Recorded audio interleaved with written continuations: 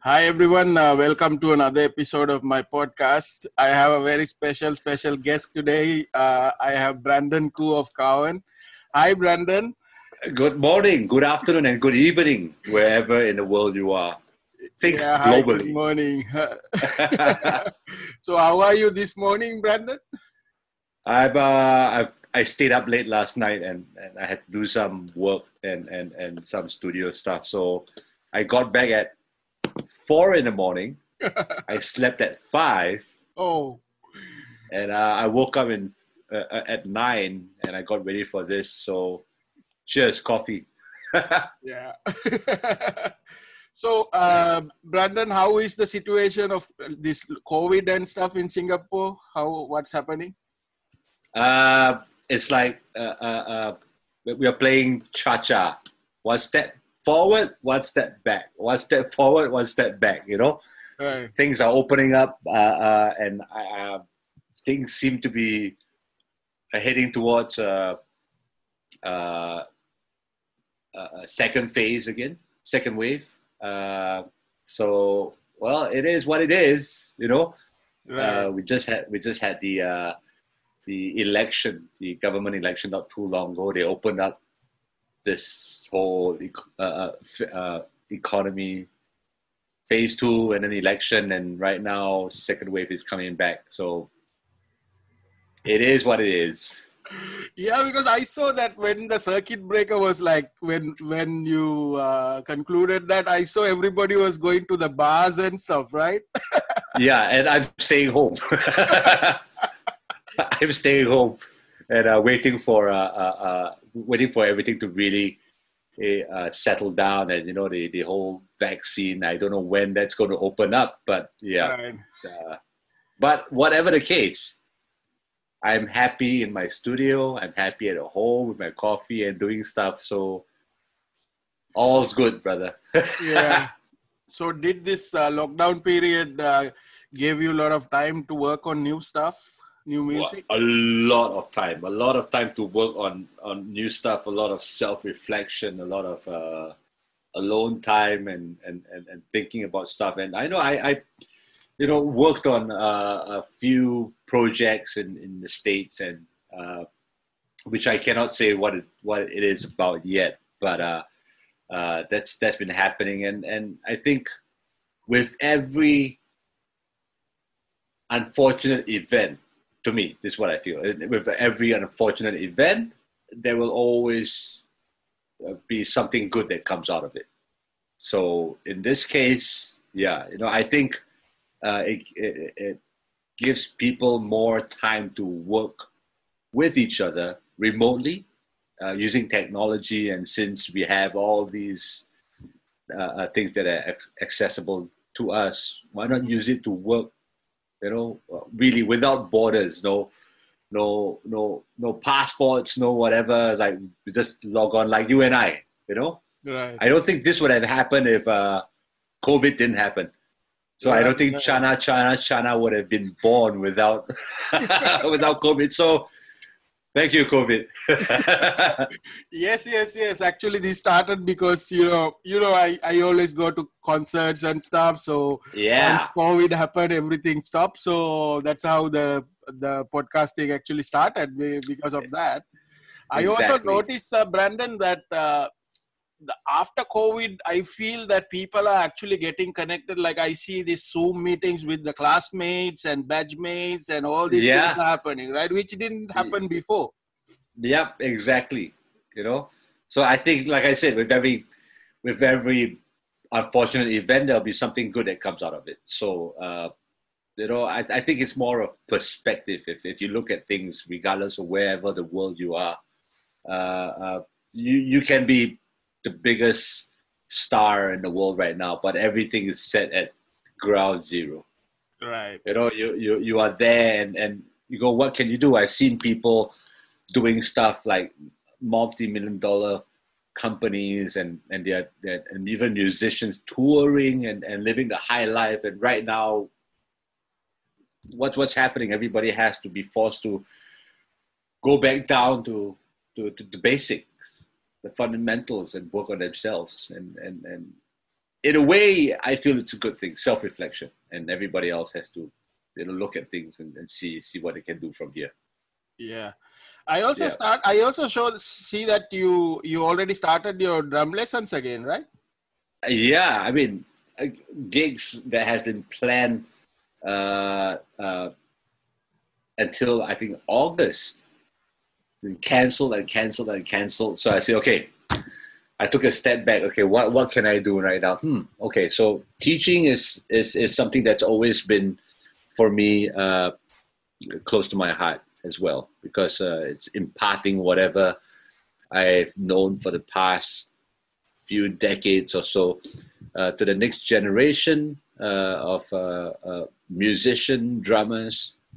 So I thought, okay, so and naturally, like I said, with this whole COVID thing, you don't even have to leave your house. You wake up, you grab a coffee, you sit down on your laptop, you open up, you send a link, password, whatnot. I sit down at my drum pad, and you sit down at your drum pad and you begin, and Right. and I think it's been good because you have this thing called whiteboard function on Zoom, and through whiteboard function, I've realized that I'm horrible at drawing. Yeah. So but it's good. It's good. Teaching has been great, and really it has been helping me learn a lot as well. So and I've got a lot of students coming to me from all ages, and it's been great. The kids as well has been so fun to work with them, from all over the world. Yeah, I saw this video you posted that your youngest student is like 4 years old. Yeah, it's 4 years old student, and he's so cute. The thing about teaching, and what I've realized is people tend to expect the child to be able to play drums after 6 months and really quickly, but they don't understand that everything has a process. You have to go through a process, and it really depends. But it depends on the age and how the kid progresses and stuff. But it is also all about enriching the child to be surrounded by music, putting them in that environment, to grow as a musician or a drummer or whatnot. And you, from there on, you will definitely see improvements and progress from there. And parents tend to ask me, how fast can my child play drums? And I go like, well, how fast? How much do they practice? Right. But it's also all about, like I say, enjoying the process. You have to enjoy the process of it. Watching your student grow, and that's very important. So when you see this like little kid playing drums, does it bring back your like memories of you playing drums when you were younger? I mean, I started when I was 11, Right.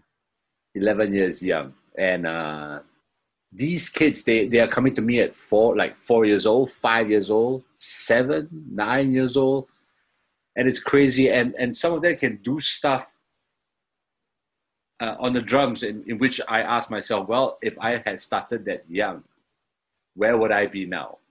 Yeah, but and it really, and yeah, some things bring back memories, like when I explain certain stuff to them and they give me this look. And I say, okay, I've got to, you got to find some way. And I remember actually not understanding a certain topic when learning drums, and the teacher, I didn't really express to the teacher that I didn't really know. I just wanted to hit the drums, and being at that age where you just wanted to play drums, you're like, music theory, I don't want to learn music theory, you just play the drums. And then I learned the drums through listening.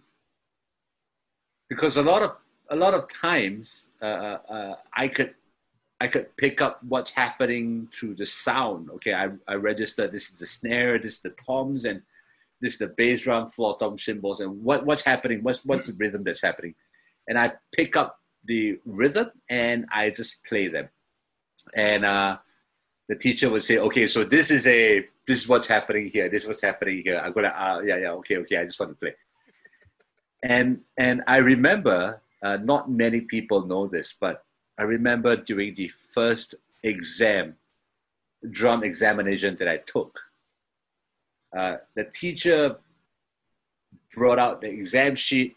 He put the exam sheet on a music stand, and I just stared at the sheet, and I didn't play because I didn't know what was happening. Right. That was my very first. That was when I was 11 years young. And after that, I totally freaked out at taking exams for drums because of the fear of being judged. The fear of being judged of what I love to do.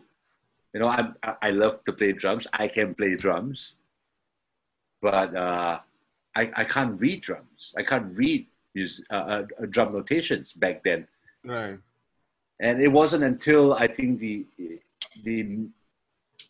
2012 that I told myself, okay, I am going to take the exam, because it was I think 2004 or 5 that I started doing a session work with musicians and artists around the region and the world.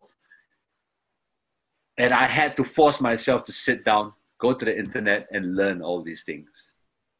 And when I started learning them, I asked myself, well, what was it that I didn't understand about this? Because it was in 2005 so easy to pick it up. And I realized that I was doing stuff backwards now. Like, I listened to the song, and there's this certain thing that was happening. And I said, okay, how does this look like on paper? Right. So I reversed and said, okay, so this is what it looks like on paper. And after that, I started registering. Okay, so this is what it looks like on paper. This is this. And from then on, I go like, wow, it's actually not that difficult. And 2012 or 2010, I can't remember what year, I took my drum examination. And of course I passed.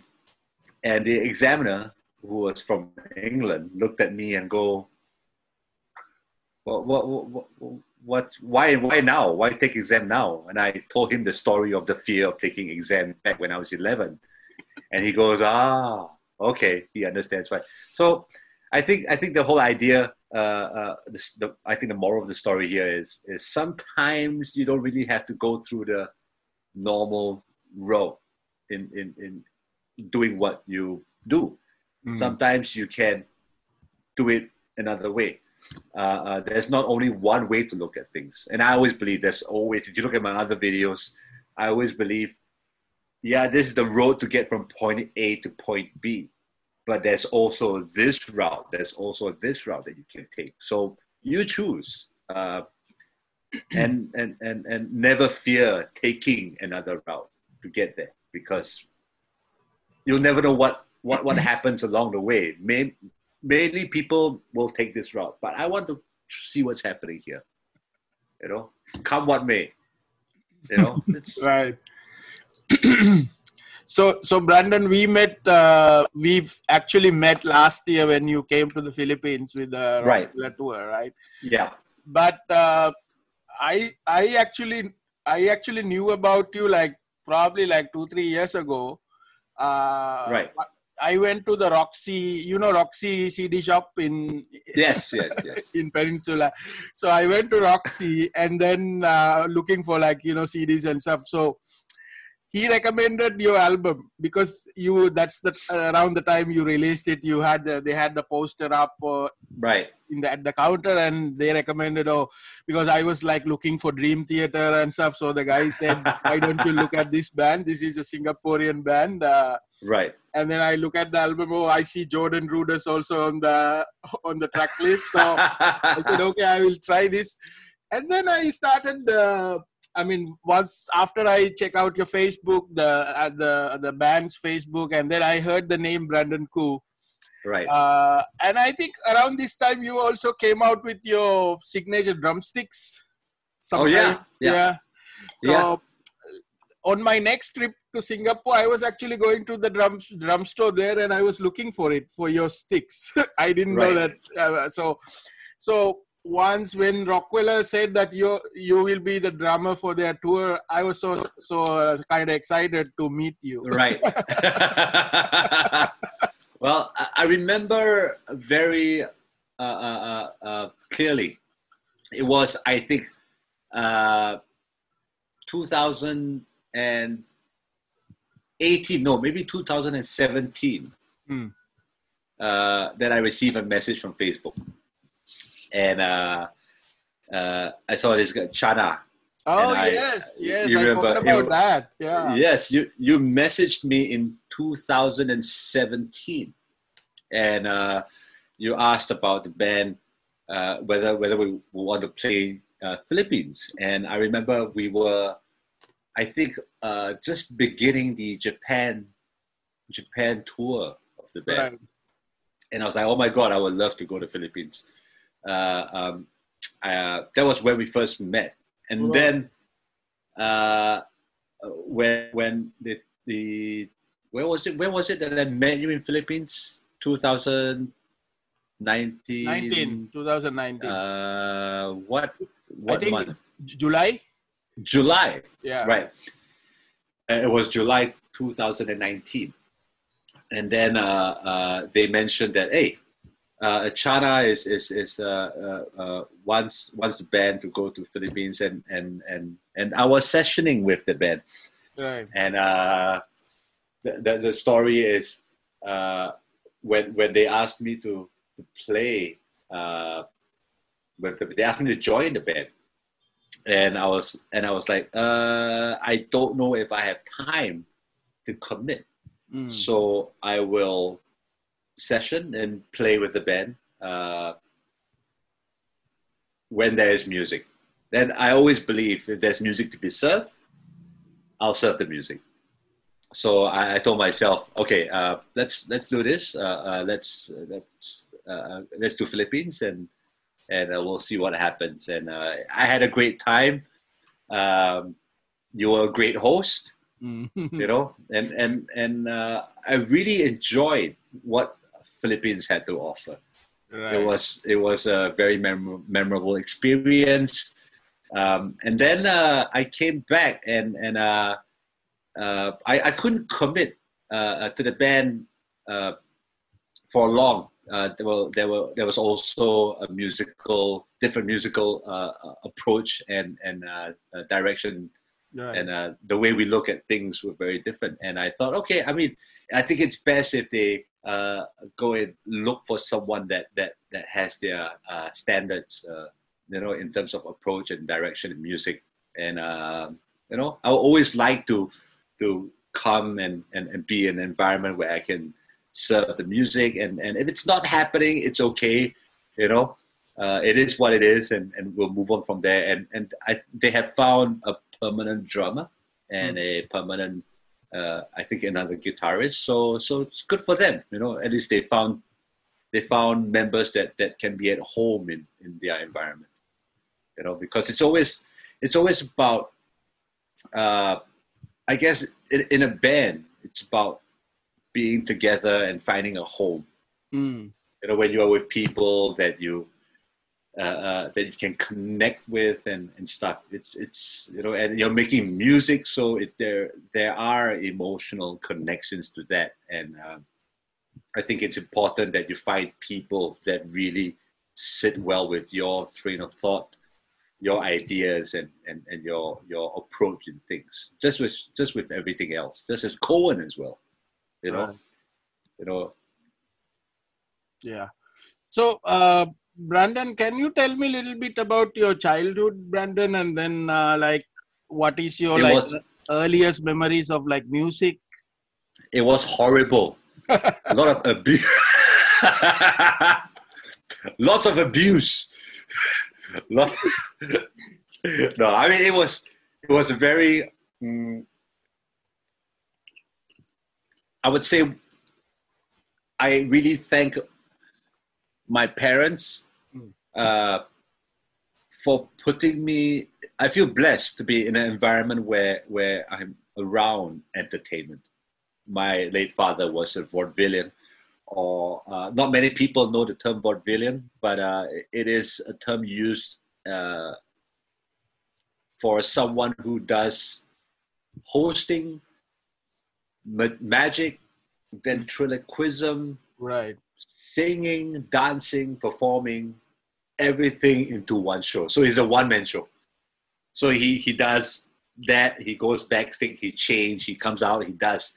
So this is what my late father does, and Right. he was the pioneer in creating that scene, that entertainment scene in Singapore, and it was back in 1976 where my late mother, who was a beautiful singer from Hong Kong, Mm. she was touring in Singapore, and she toured this place called Neptune Theatre Restaurant, which is a restaurant that has topless dancing girls from Russia, and back in the day, you can imagine Right. in the 70s, like topless dancing girls. Okay, I'm there. So, and they always had this bandstand that would come up, and singers would come and sing their songs, and my dad would be the masters of ceremony. He would do magic and stuff, Mm. and he met my late mother. So both of them were entertainers. So I grew up in a family where it was always surrounded by music, and back in the day there was always this box that was on the wall Mm. that you couldn't turn off the music. It was always either at a very low volume or a high volume, Right. and that was how it was back in Singapore. It reminds me of some other country, but okay, that was how it was back in Singapore. And it you turn the volume down, and there was always music. And I remember my late mother's favorite singer was always the late Karen Carpenter. Right. So there was always the Carpenters happening on the radio, and my mealtime would always be, okay, what's on TV? And I would always somehow gravitate towards the sound of music, you know? Mm. And I would sit down and watch the sound of music. And I think those years were very important for me because I unknowingly learned music because they had a deer, a female deer, all those songs. Right. And that was when I realized, oh, do, re, mi, fa, sol, la, ti, do. Oh, those were the notes. Okay. So I learned how to pitch and the scales without really realizing that I was learning music. I would watch sound of music and I'll be eating my meals, and thinking back and looking back, I'm really grateful of that experience. And on the way to school or to following my late parents to work, there will always be the radio on. There was always Chicago. There was Air Supply and all these bands, and it was really those years that really built the foundation for me growing up.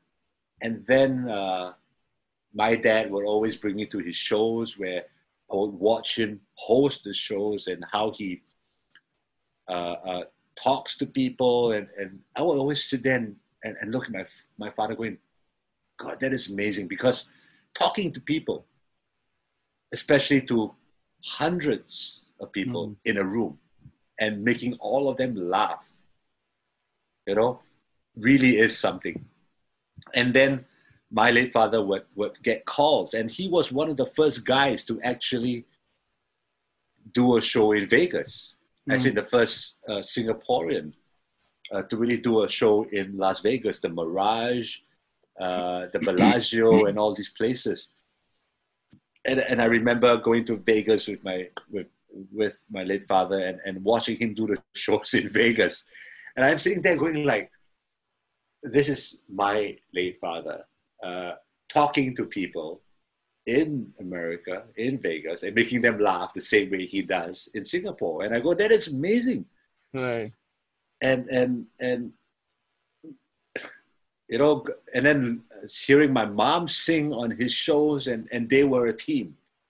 My late father and my late mother, they were a team, and they would always go do shows together. And my late mother was I would say the businesswoman, and she would be there doing the business and going through the finance. And my late father was the artist; he was the entertainer. Right. So he was always the guy planning the shows and stuff, and planning the content for the shows. And my late mother would be there going to finance, and they were a team. They were a very strong team together. And after that, I and being around the shows, I was like, okay, what next? And I remember my brother asking me. I have a twin brother, and my twin brother asked me, "Do you want to learn drums?" And I was like, "Okay, let's learn drums." So we started learning drums at the age of 11 years old. And the moment I sat down on the drums and I started hitting those drums, I thought, I love the sound of that snare, that crack. I love the sound of the kick drum. I love the sound of the toms, and the cymbals, and the huge frequency of the huge difference in frequency on one instrument. You have the cymbals and you have the bass drum. So that's that huge frequency. And then from then on, I was like, okay, I fell in love with the instrument, and the rest, as they say, is history. You look at all of this, and you really cannot take that back. It's ingrained in you, and those were really my childhood years condensed into however long I took to explain that. And yeah. Yeah. So your father was a ventriloquist also, right? Yes. Do you remember like with the doll? I think he was called Charlie, right? Charlie. Mm-hmm, mm-hmm. I remember Charlie, and I remember one show my late father did on TV. It was a Children's Day program, and they gathered maybe like 50 pairs of twins seated down on a bench, and Charlie would be dead center, and Charlie would be singing Wooden Heart, by Elvis. Right. And then my brother and I would be seated next to Charlie, and the kids around would be like wanting to touch Charlie, and I would be smacking their head, don't touch him. And it was on live on television. It was hilarious. I don't know where that footage is right now, and in fact, I'm looking for all these footages, because I think if I can get those footages, it'd be hilarious, and I can compile them and stuff. But I don't know. I don't think I can find those footages anymore. It's all here. That's all, because it was back in the day. Nowadays, you have handphones where you could record those moments in HD, high definition. So I look back at all my old photos and my old videos. I go like, man, I wish these were in high definition, 4K, so that I could actually look at them as if it is today. But unfortunately, we don't have that luxury of those memory capturing devices back in the day. So yeah, I remember also watching my father prepare Charlie backstage and stuff like that. And if you would bring Charlie out, he would comb the hair and he would adjust the hands and it is like bringing out this thing from the suitcase, and slowly you would see it's like an imaginary a thing where he would hold Charlie and life would come out of it the moment he brings it on stage. And the moment he brings it off stage, it's like, okay, back to sleep. That process, again, like I said, it's the process of that. I always enjoy looking at process of how things work, and through that, you learn a lot of things, and that's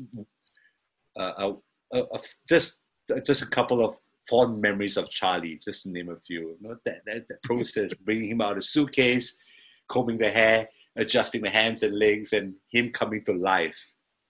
He's doing a show, making hundreds of people laugh, and then bringing him back down stage, and then he will go to sleep again. Right. Beautiful memories. Yeah, it's kind of a lost art now, right? Very few people do that now, right?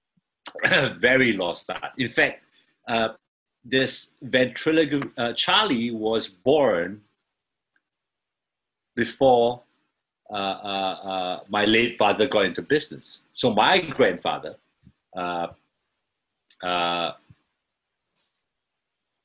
did ventriloquism as well. So when my late grandfather wrote his will, he gave my father Charlie. Wow. That was it. He was like, okay, this is Charlie. And he chose, I have 11 uncles and aunties. So back in the day, I think my grandmother and grandfather were in massive lockdown, and they had nothing to do at home. So they had 11 children, which includes all my uncles and aunties. And my grandfather inherited. My grandfather gave Charlie to my father, and he said, "This is what I'm giving you. You will make a career out of this." Wow. And true enough, my father made Charlie into a business, and they would always call my father the Wizards of Showbiz. And that was his tagline: Victor Khoo Productions, the Wizards of Showbiz, and he would use his name to really go far in his career around the world, travel to Japan, America, South Africa, Denmark to do shows, and that was Charlie, Yeah. So Brandon, growing up, like once you start playing drums and stuff, but what were the music you were listening to? Specifically, like what were your favorites back then? Why? Okay, my very first, I would say, music that I got into in my years of I mean, aside from the Carpenters or Chicago or Air Supply, I remember the first cassette tape that I bought. It was, drumroll, Belinda Carlisle. Okay. Yeah. It was that album, Runaway Horses, and I remember listening to that song, and there was Leave the Light On For Me, there was Summer Rain, and there was all these songs. Like, oh, okay. It was nice, and I really liked it. I'm not ashamed to say it, because there's a lot of music that I like now, aside from, I mean, I am through and through a metalhead, just like you. I love my metal to death, right? But I also love other genres of music. Right. I love, and I was just thinking yesterday. One of the songs that really gets to me is Christopher Cross, "Sailing." I don't know if you heard that song. Yeah. I really love that song. It's like when you have Christopher Cross, "Sailing" playing anywhere, and I hear the song, I imagine myself on a yacht, looking at a sunset, having my coffee, my tea, or whatever out in the sea, and I go like, "Wow, this is so nice." And I remember the first music that I got into was songs like that. Belinda Carlisle. It was oh my God, so many. Christopher Cross.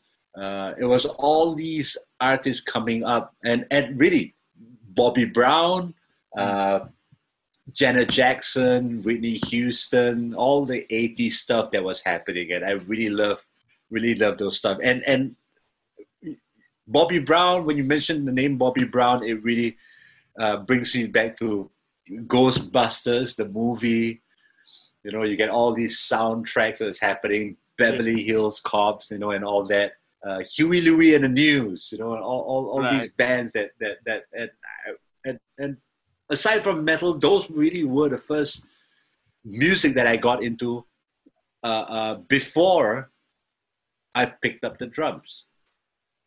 And then I think after picking up the drums, I entered this whole new world of music, and I remember the first band that really blew me away, really got me wow, was Motley Crue. And that was about the same time as when I got into drums, and I saw Tommy Lee playing the drums, and he was doing his stick twirls and whatnot. Right. And I was like, oh my God, I want to do that. I really want to do that as a living. And I didn't know how I was going to make money out of it, but I just wanted to do it. I didn't care if I made money out of it. I just wanted to do it. I just wanted to play drums for the rest of my life because it looked like so much fun. And then, my late father was working in this entertainment working in entertainment, and he had all his workers working for him, and they would come up to me and sneak up CDs or cassette tapes to me and say, "Brendan, listen to this." And I saw this album, and it was, oh my God, this looked so evil. It was this mountain. I'm going to describe the album cover. I don't know whether you can know who this band is. It's this like a mountain and a lake, and there's this priest there, all chained up, and there's this demon like looking over. You know what band it is? What album cover it is? Is it Dio? Dio, Holy Diver. Yeah. There's that album. I was like, oh my God, what is this? And I'm a born Catholic, so growing up, and my aunties, my relatives, and my uncles and aunties would always say, "When are you going to go to church? When are you going to go to church?" And for me, when I got the album, I was like, I'm going to sneak it. I'm going to go back and listen to it, and I remember the opening track, and you had this sound that was happening, and then this low growl, and then Holy Diver kicks in. I was like, oh, okay, this is kick-ass. Holy Diver. And it's after that, after Holy Diver, after Motley Crue, Dio, then the floodgates opened up. Metallica first started out the hair metal glam bands, right? Like you have Metallica, you have Skid Row, you have Poison. Mm-hmm. You have all those popular bands, and then you have other bands in that genre that are not so popular that I got into as well, like Danger, who were not as popular as Motley Crue and all, but I still love them. Yeah. So many bands. Huge shout out to what's that band's name? Steel Panther. Right. Steel Panther, who's still flying the 80s glam metal flag high. And then from the glam metal days, and then I opened up the doors to this genre called thrash metal. Slayer kicked in. Right. Raining Blood, Angel of Death. And then after that, I was like, oh, what is this? Anthrax, you have Testament. You have all these bands and this other sound that came through. And then from there, I remember sitting down at the shopping center, and then I hear this music coming from the record store. And I walked in, and some people might remember this. It's called Supreme Records at a departmental store called Takashimaya. It was at basement. It was the basement floor of Takashimaya. And I walked in, and there was this sound, this music, and it started with this guitar and this awesome sounding drums. And Pull Me Under was playing. And I was like, I immediately went to the cashier. What is this? And she said, well, it's Dream Theater. And I go like, give me one. CD. I got the CD. I went back. I played the CD. And I was like, oh my God. From top, Pull Me Under, Another Day, Take the Time, all the way through to Learning to Live, all the way down, top to bottom. It was like it was like that album was like the key for me. It says, okay, Brendan, you've graduated from thrash metal. Now let's move on to progressive metal. Progressive. Right? Right. And I didn't know what was happening back then. All I knew it was this awesome sounding drums, a flurry of notes that sounds so melodic that it's heavy, technical, and melodic at the same time. Right. So I know there was this music professor that did research on that album, Images and Words, and there was this balance. There was this graph that was like, okay, here is the technical side of music, and here is the melodic side. Right? So there's this wide spectrum that he drew to explain what Images and Words was. And Images was sitting right at the center of heaviness, technicality, and melody. So to me, it fused the melodic aspect of the 80s and the heaviness of the thrash metal, and it blended them together into this nice fusion of a band called Dream Theater with their release Images and Words. You know, so that is the perfect balanced album. I've never really heard of anybody who has heard the album and gone, no, it's too loud. No, it's too heavy. Most of them will go like, wow, it's actually quite nice. You know, this heavy music that people hear, it's quite nice. You know, they listen to it and go like, I don't understand it, but it is nice. You know, and from there, I remember going to a party, meeting a friend who said, oh, you are a drummer, a friend's friend. And I said, you're a drummer? I said, yeah, I play drums. I don't have a band, but I play drums. I love the drums. And she went, my boyfriend has a band and they're looking for a drummer. And I say, so what do they play? Oh, they're looking for a drummer that plays Dream Theater. Wow. I said, oh, okay. I know Dream Theater. Do I know what was going on? Like in between? Because I was still learning drums, pretty much beginner. Right.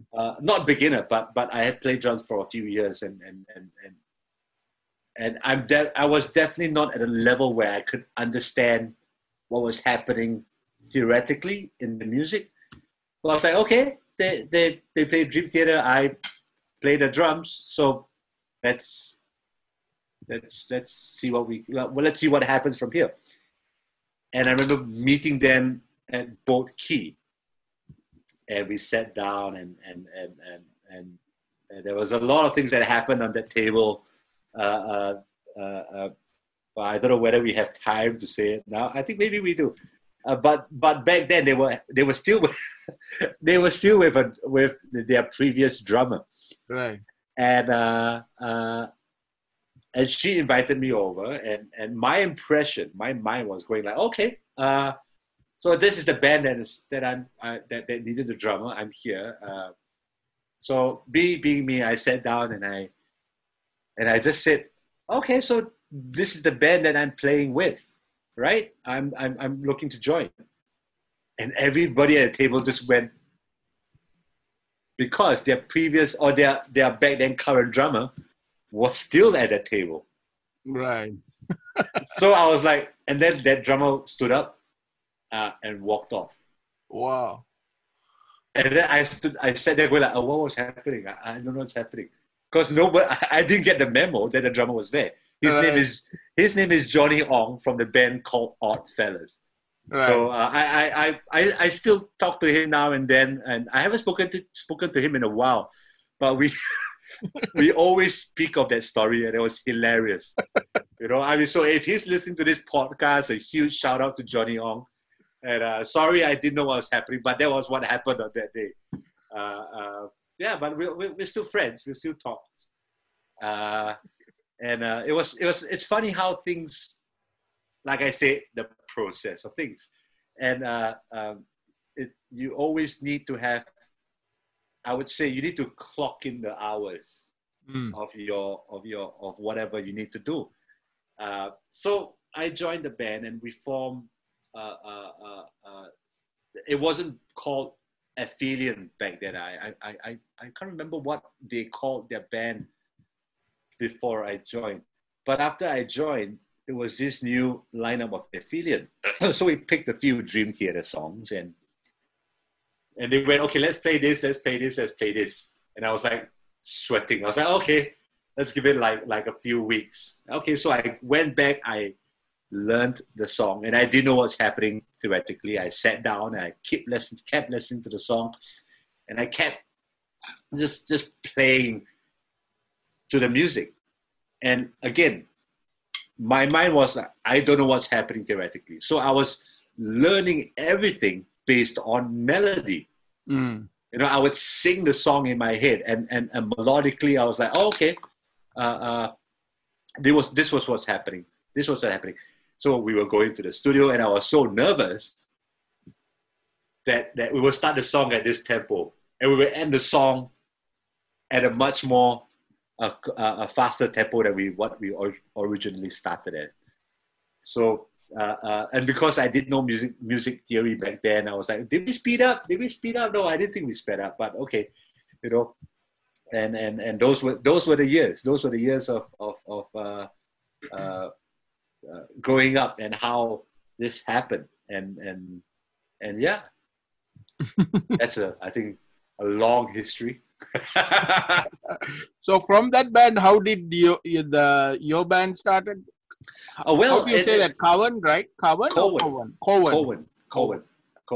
it was back in, I think, 2017, where I needed to do a few drum clinics in Japan, and I needed music. So I contacted one of my guitarists back from Ep40, and I said, I need to maybe rehash certain songs for a drum clinic. And he said, okay, so let's do this. When we went to the studio, we re-recorded, I think, a couple of tunes from that album, from the first release, Ep40 Within the Woods. Next time I see you, I will give you that album as well. It was, and in that album, there were 2 songs, Remnants of Yesterday and Reflections, that was redone. That was on the Cohen's album. So when on that album, we rehashed those 2 songs, and we thought, hey, why not?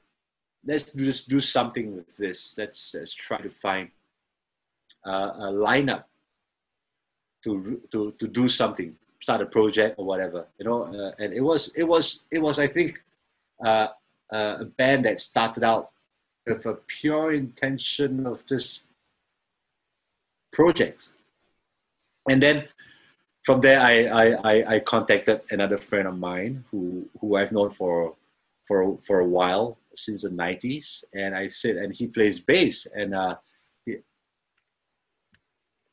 said, okay, so would you want to play on this project? And he said, yeah, so let's do this. And from there, we found a singer, and the lineup just happened from there. The original lineup just happened from there. And, it's one of those things where you don't expect things to go the way it did, and everything rolled so fast.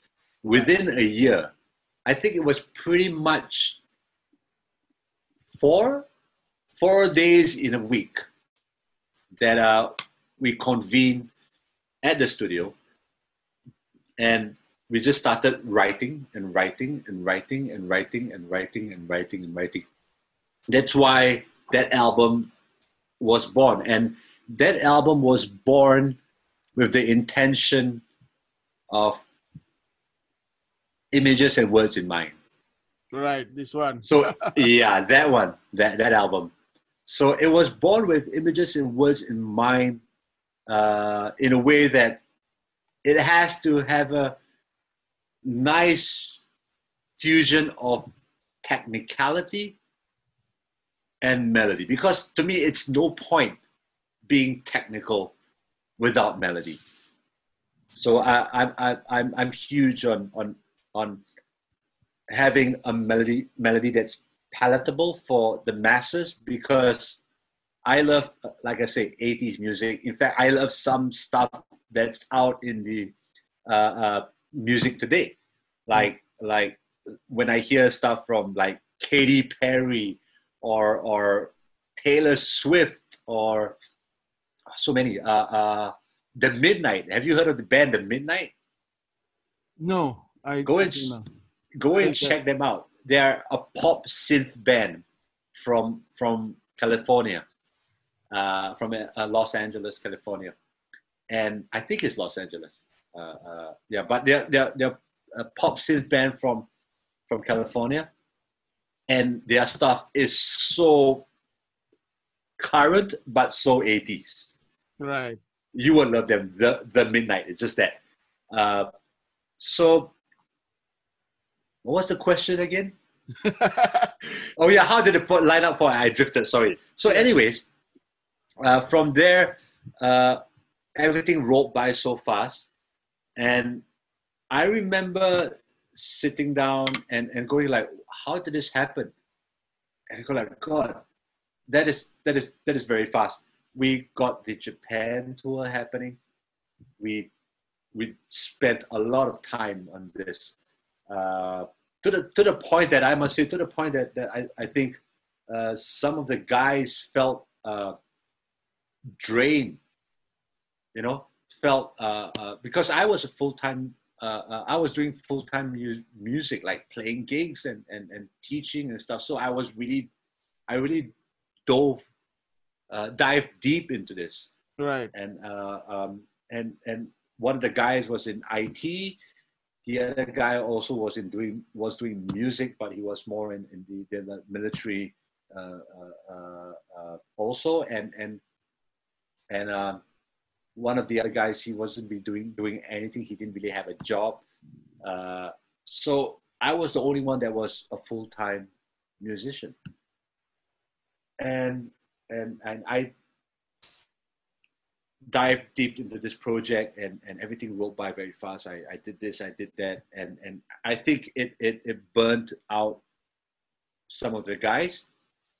And it was one of those things where you start to realize that the balance is not there. In terms of even mindset. If and because, like I said, we started this with the intention of a project in mind, and the process for me was there. But I think to some of the guys, they were like, okay, wait, I think we need we need to slow down, And I'm the kind of guy that if I start something, it has to go, keep moving and keep moving and keep moving. And understandably, the guys didn't really have that same mindset because they had life to take care of. They had bills to pay, and they had to put food on the table for their families and stuff. And I said, okay, fine. Let's move on from here. And like I said, it's like finding a home. So the singer first moved on with life, and we got another singer in, and she also didn't have the same mindset. So it was that, and I think the band is still there. It's just finding the right people. So right now I'm in talks with a few guys, and I'm looking for a new lineup, because again, like I said, it is always finding a home for that band, and you get the perfect people coming in to form that unit. And when that happens, when everything clicks, that's where things will start to move. It's always about that. I mean, that's life. You find things. It's like you start dating girls, and you find the right person. You marry the person. You have children. So it's like that. You marry the person. You find you start dating. You find members. You marry the person. You start recording, and you have children, and you have an album. Right? So it's that process. So it's about finding. I'm band dating now. So I'm dating. I'll call it band dating now. So it's that. I think no band really. If you look at bands through the years, like bands like Slayer, bands like Metallica, bands like Megadeth, and especially Megadeth, they go through different bands. Even Dream Theater. I mean, I had the book, the autobiography of Dream Theater. I read it many times. I've seen their lineup change. The singers that they went through. Right. They went through so many singers. Chris Collins, Charlie Domenici, and then James Debris, and with Kevin Moore, and now Jordan Rudess, Mike Portnoy, and Mangini, and it is that. You go to any band's Wikipedia page. They will always have past members, current members. And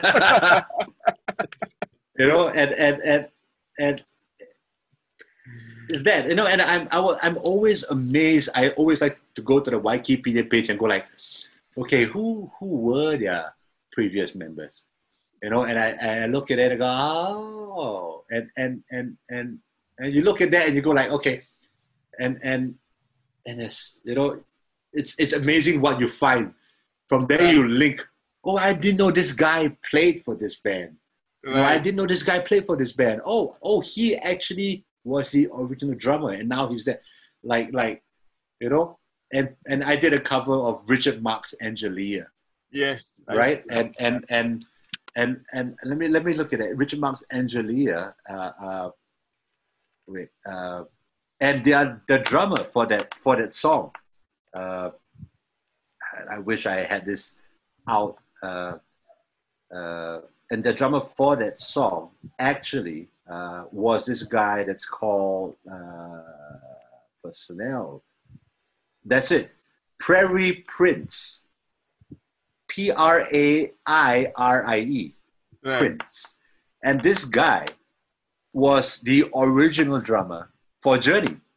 Oh, okay. And I didn't know that. And he was one of the guys that started Journey. And then, and just sidetrack a bit. I love music history because from there you learn a lot also. And he was and he started a journey with Neil Sean. I think back in they didn't say a year here, but before that, I think he was a member of the Tubes, who was around the same time as Journey. Right. And then I think the Tubes was more popular then, and Journey was like just beginning to come up. Right. I think Mr. Prince was like, I think I'll stay with the Tubes. So he stayed with the Tubes, and Journey went on, and they found Steve Smith, and they rose to fame. And Mr. Prince, I think he stuck with the band, the Tubes, which didn't become as popular as Journey. And so from there, like from Richard Marx, you get Prairie Prince, and then you get Journey, and then you do the linkage. You go, okay. So it's interesting. Those TV shows, like they show they link all the crime scene evidence, like and like swings and stuff. They should do something like that for the musicians, right? Yeah. And then I think back to Cohen. Brandon, I want to ask you about, so one thing that when I got this album, you said that it's kind of inspired by images and words, right? Right. So actually it felt, so you had like a handful of songs, but it felt very complete, and it felt like when I listened on the first time, I listened to all the songs from start to end. Mm-hmm. Which felt like images and words kind of, right? Like, Thank you. I mean, really, props to the rest of the guys who contributed a lot to the album on that album. I mean, the rest of the guys, they really put in 110% during that process. Again, the process, 110%. And I think if it weren't for the effort of the guys to put in that amount of time to the album, it would not have come up the way it did. I mean, the songs from start to end. I mean, you really cannot. I think it's also that perfect. How would you say that perfect combination at that time? It's like, when you're dating, you find this girl, and you go out, and everything is nice, and you make a lot of memories together.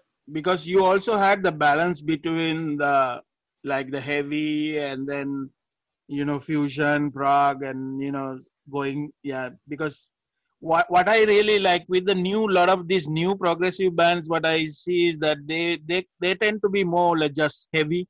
Yeah. They tend to fall on the, sometimes it's even hard to digest. Feel that they're actually a progressive band because they tend to be more heavy. Right. So, but here I feel that balance, that it's and you had this song with Jordan Rudess also, with the keyboards, right? So can you tell me how that happened, that collaboration happened?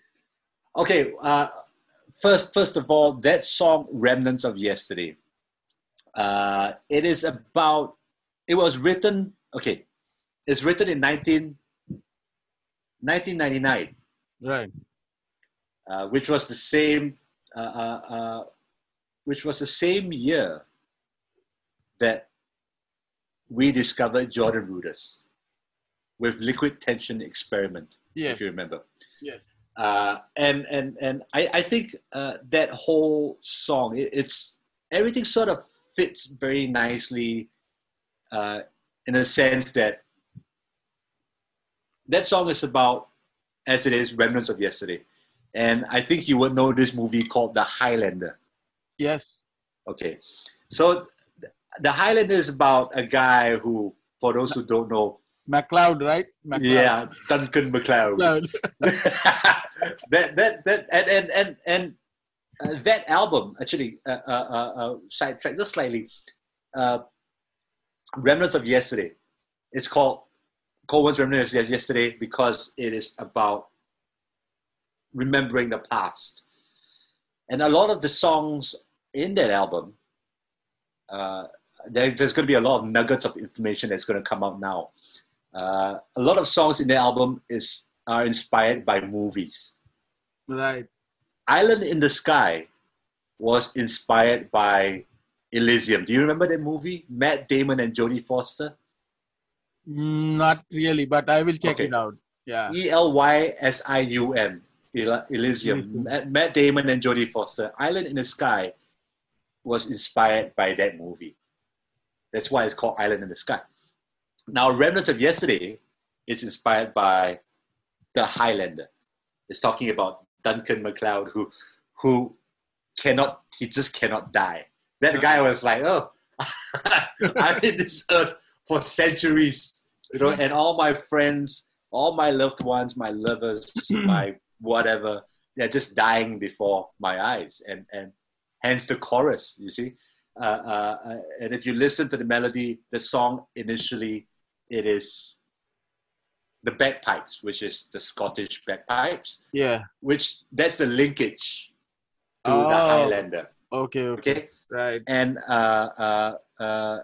it's inspired by the Highlander in the sense that this guy walks around on this earth and he's reminiscing about his past. He's seeing his loved one passed away before him, and what's the meaning of life anymore where he cannot die? Because when you're immortal, you just cannot die. And when you're immortal, what is the meaning of life when you cannot cherish what you can have at that time? And if you're immortal, you just take everything for granted because you can't die.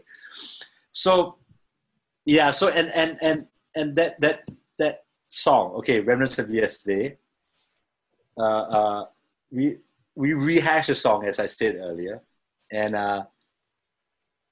1999 was the year that we found Jordan Rudess, and also was the year that we wrote that song, and we moving forward. No, sorry, 1998. 1998, and moving forward.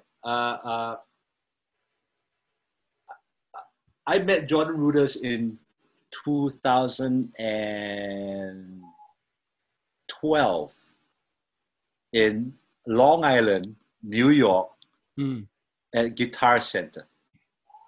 And I remember it was his keyboard clinic there. And I was walking past Guitar Center and in Long Island, New York, and I was oh, Jordan Rudess. I just walked in. and he was there performing, and that was when I had the chance to introduce myself, and I'm a drummer from Singapore and stuff, and we kept in touch. And moving forward, 2018, when we were thinking, and I was thinking, it'll be nice to have Jordan Rudess on this because it's Remnants of Yesterday. Right. Number one, thinking about how I knew of Jordan Rudess in 1998, which is 20 years ago. And I thought, wow, it'd be nice to have him on it because it's Remnants of Yesterday, and it was also the year we discovered Jordan Rudess. So I contacted Jordan and I said, I have this song that I would love to have you on it because it's just one of those songs that has a strong meaning in my heart. And Jordan was so nice. He said, just send me the song and I'll record my parts on it. And I was like, wow, that was quick. So I sent him the song, and within a matter of a couple of hours, he sent his parts back. And I remember sitting down listening to the song and tears are like coming down from my eye, going like, oh my god, that was so beautiful. And really, if there's anything that really means a lot to me now is that song on that album, because that song really is the highlight of my, at least the last few years of my life, where I never imagined in my wildest dreams that Mr. Jordan Rudess would be playing on a song like Remnants of Yesterday. Mm. And it is something that I guess I keep looking back, and whenever I hear the song, okay, get ready, Jordan Rudess is coming on. Like, okay. And yeah, and it was so surreal, looking at it, and never I keep thinking about it, and it's really there are no words that I can describe, and really thank you, Jordan, for really making it a really memorable highlight of one of my memorable highlights of my career. And we every time Dream Theater comes to town or around the region, I would try to make it out. I'll contact Jordan, and we'll catch up and stuff. So really, yeah. So that's and then yeah. So the Moon and the Dancer. I'd like to highlight now the Moon and the Dancer. The song I wanted to actually ask you, because that's my favorite track from that album. The okay. Moon and the Dancer. What's the inspiration for that? If you actually watch the music video for that song, it's on YouTube, Cohen, The Moon and the Dancer. Maybe you can put a link down in the description. I wanted to hold a contest of this, but you know what? This is a podcast. Just let it all out, right? That song, if you look at that music video, it is about Final Fantasy X. Okay, and in that song you see Yuna, one of the main characters in Final Fantasy, in that song, in that music video as well, in the form of a plush toy that the baby was carrying, and the guitarist was using. He was wearing a pendant that has a reference to Final Fantasy X. So if anybody actually picked this up, they were like, okay. So and the inspiration behind the music video is about that. So Final Fantasy X is about a recurring monster that keeps coming back and back again and again. And we thought, wait a minute, to do the music video, I didn't really want to make it an obvious reference to Final Fantasy X. I just wanted to try to have some meaning in the music video. So I thought of the concept. Okay, why not do this? Why not make it about something to spread awareness? So that music video is about spreading awareness about domestic abuse, because domestic abuse happens from a day-to-day basis. It happens when everything seems fine, and then the monster keeps coming back. The abusive husband or the abusive wife. Let's look at it in both spectrum: the abusive husband or abusive wife. And it keeps coming back again and again and again. And just when things start to escalate, and then it goes back to normal, and it keeps coming back again. So that's why you see the music video, the recurring abuse that's happening on a daily basis, and it gets worse from from day to day. And that concept was actually, the music video concept was actually thought of with by the music director Stephen Chu. A huge shout out to Stephen Chu. Stephen Chu, who is actually is also a concert photographer. So if he goes to gigs that you go to as well. Okay, maybe I've seen him. Yeah. So if you definitely would have seen him around. He whenever he's at gigs, you are there. He's there also. He's always there taking photos. And if you ever, if anybody is listening, go to stevenchew.net. STEVENCHEW.net. He will hate me for saying this. He will always hate that. He'll say, hey, stop it. But no, go to stevenchew.net. Go and check out his photos. There is a photo. All the band photos from Cohen were taken by him. Right. All my personal drum photos are also taken by him. My Vater drumstick photos are also taken by him. And then if you head to stevenchew.net, go check out the recent concert with Judas Priest. He has one photo of Rob Halford and the guitarist standing together, and the guitarist is doing this, and Rob Halford was also doing this, and they were like in this. It was a beautiful picture. Go to stevenchew.net, go and check out that picture. I think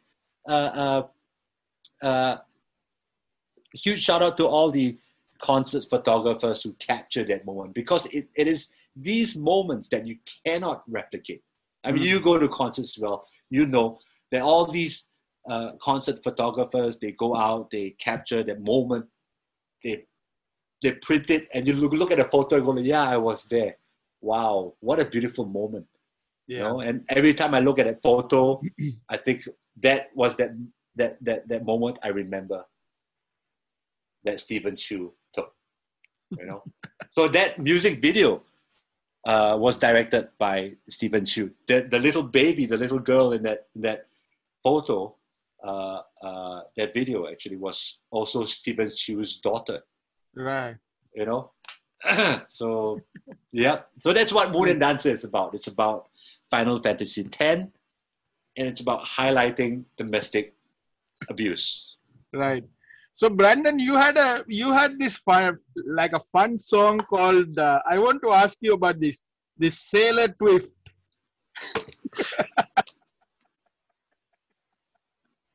Sailor Twift. Yes. Sailor Twift is, oh my God.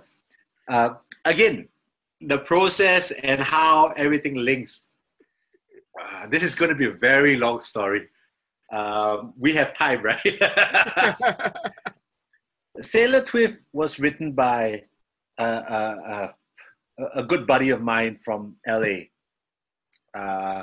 Raz Azrai. Right. How do I link this? Oh my God. I met him in 2000 and I try to get a timeline correct. I believe 2008, when he was in Singapore, when he was just a teenager.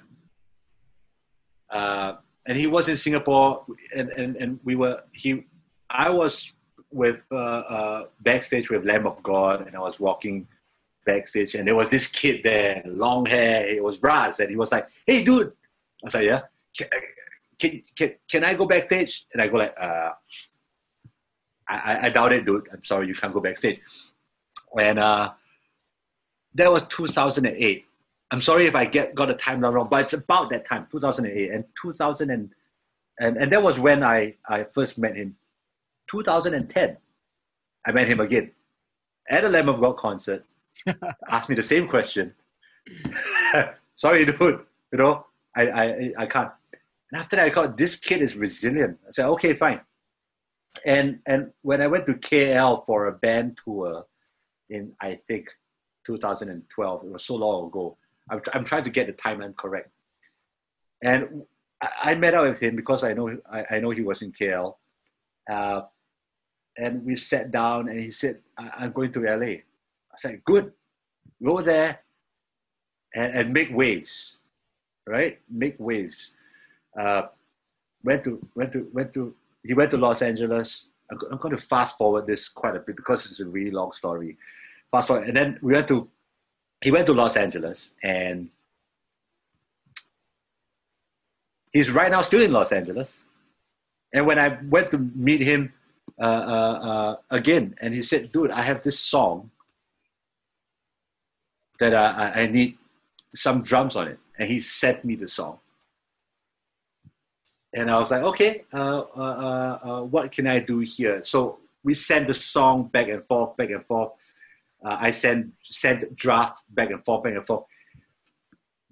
And we just recorded the song. And what should we call it? Sailor Twift. Why? Sailor Twift. Because I think at that time, Taylor Swift was in his head. Right. And what should we call it? Sailor Twift. And I'm like, dude, that's a brilliant name, Sailor Twift. Not Taylor Swift, but Sailor Twift. And that song has been around since 2000, maybe 2016, 2017.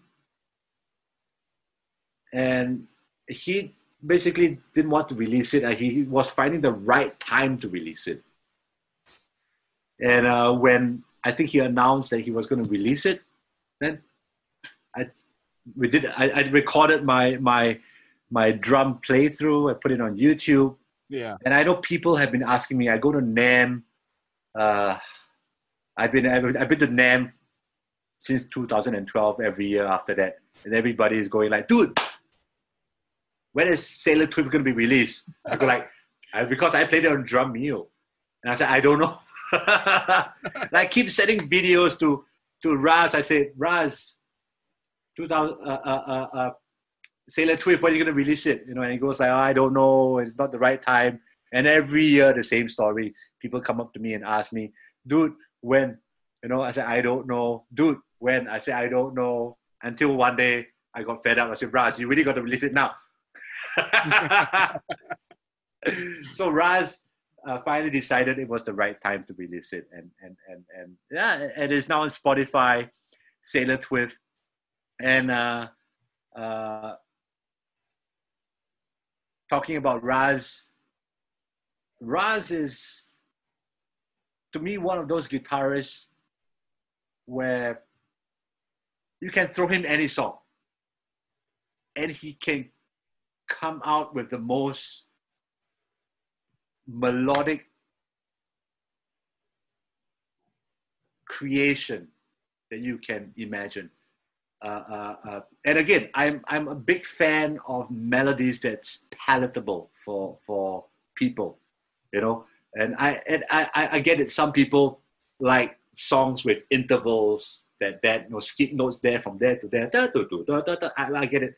I like songs to have a very natural and very nice melody, and it's subjective to people. But and to me, like I said, and 80s, a lover of 80s music, you know the melody that happens, you go like, wow, that melody is so beautiful. And again, to me, a melody has to be palatable for the masses. So moving forward, when Island in the Sky was created, I thought the solo needs something. The first person I thought of was Raz Azrai. Yeah. And in 2017, when I was in Los Angeles, I went to Raz, handed him and emailed him the demo. When I was at his house, I was thinking, dude, can you try to play a solo on this album, on this song? And he put in the track. He played the track on his laptop. He switched on his amplifier and his guitar, and he started listening to the chord progression. And he just started playing. Wow. And the solo you hear on that song, Island in the Sky, was the first draft. Wow. Of what he played. I mean, in terms of composition, in terms of composition. When he played that, he just listened to the melody and his fingers just went, you know, he listened to the progression and his fingers just went. His fingers just, the music just came out, you know, and it was very, I wish I had that. I wish I have that video. I'm going to try to dig for that video. The process just came out. It's like words, beautiful words coming out of the mouth, flowing out, you know, into the audience, and they're listening to it going, wow, the words you used, the phrasing, the tone was perfect. Mm. And I captured it on video, came back to Singapore, and I said, okay, Ras, I'm going to send you the recorded track without the solo. Play your solo. And he went, what did I do? And I said, you don't remember? I said, I don't remember. I said, okay, hold on. I took out that video clip. I sent it to him. You know, so it's always one good tip that I can advise musicians. Whenever you're creating something or just playing with your instrument, playing with your instrument, right? Record your process. Record the process down, because you'll never know. You will come up with something so beautiful at that moment that you may never or will never recreate again the next second. Yeah. You will forget it like that, because it's like, what did I do? I don't remember. Oh my God. I should have recorded it down. So right. I remember having my handphone out, recording Raz coming out with the solo, and having that thing in mind of always recording. And after that happened, I put the phone down. I go like, dude, that was beautiful. And we just left it at that. And I say, I'll get the song recorded. When it's done, I'll send it to you. Please record the solo. And he said, okay, good. So again, after that, sending the song to him, and I go like, dude, what did I play? And he went to me, what did I play? I get, you don't remember? Say, no, wait, hold on. Took up my phone, went through my videos, and go like, okay, here's a solo. And he recorded his solo. So amazing. Beautiful. Yeah, you know. So so Sailor Twiff. Oh, sorry, I drifted again. Sailor Twiff was one of those songs that just came out. Again, you know, I never expected the song to Sailor Twiff to be so popular amongst the cult following of Raz Azrai. and yeah.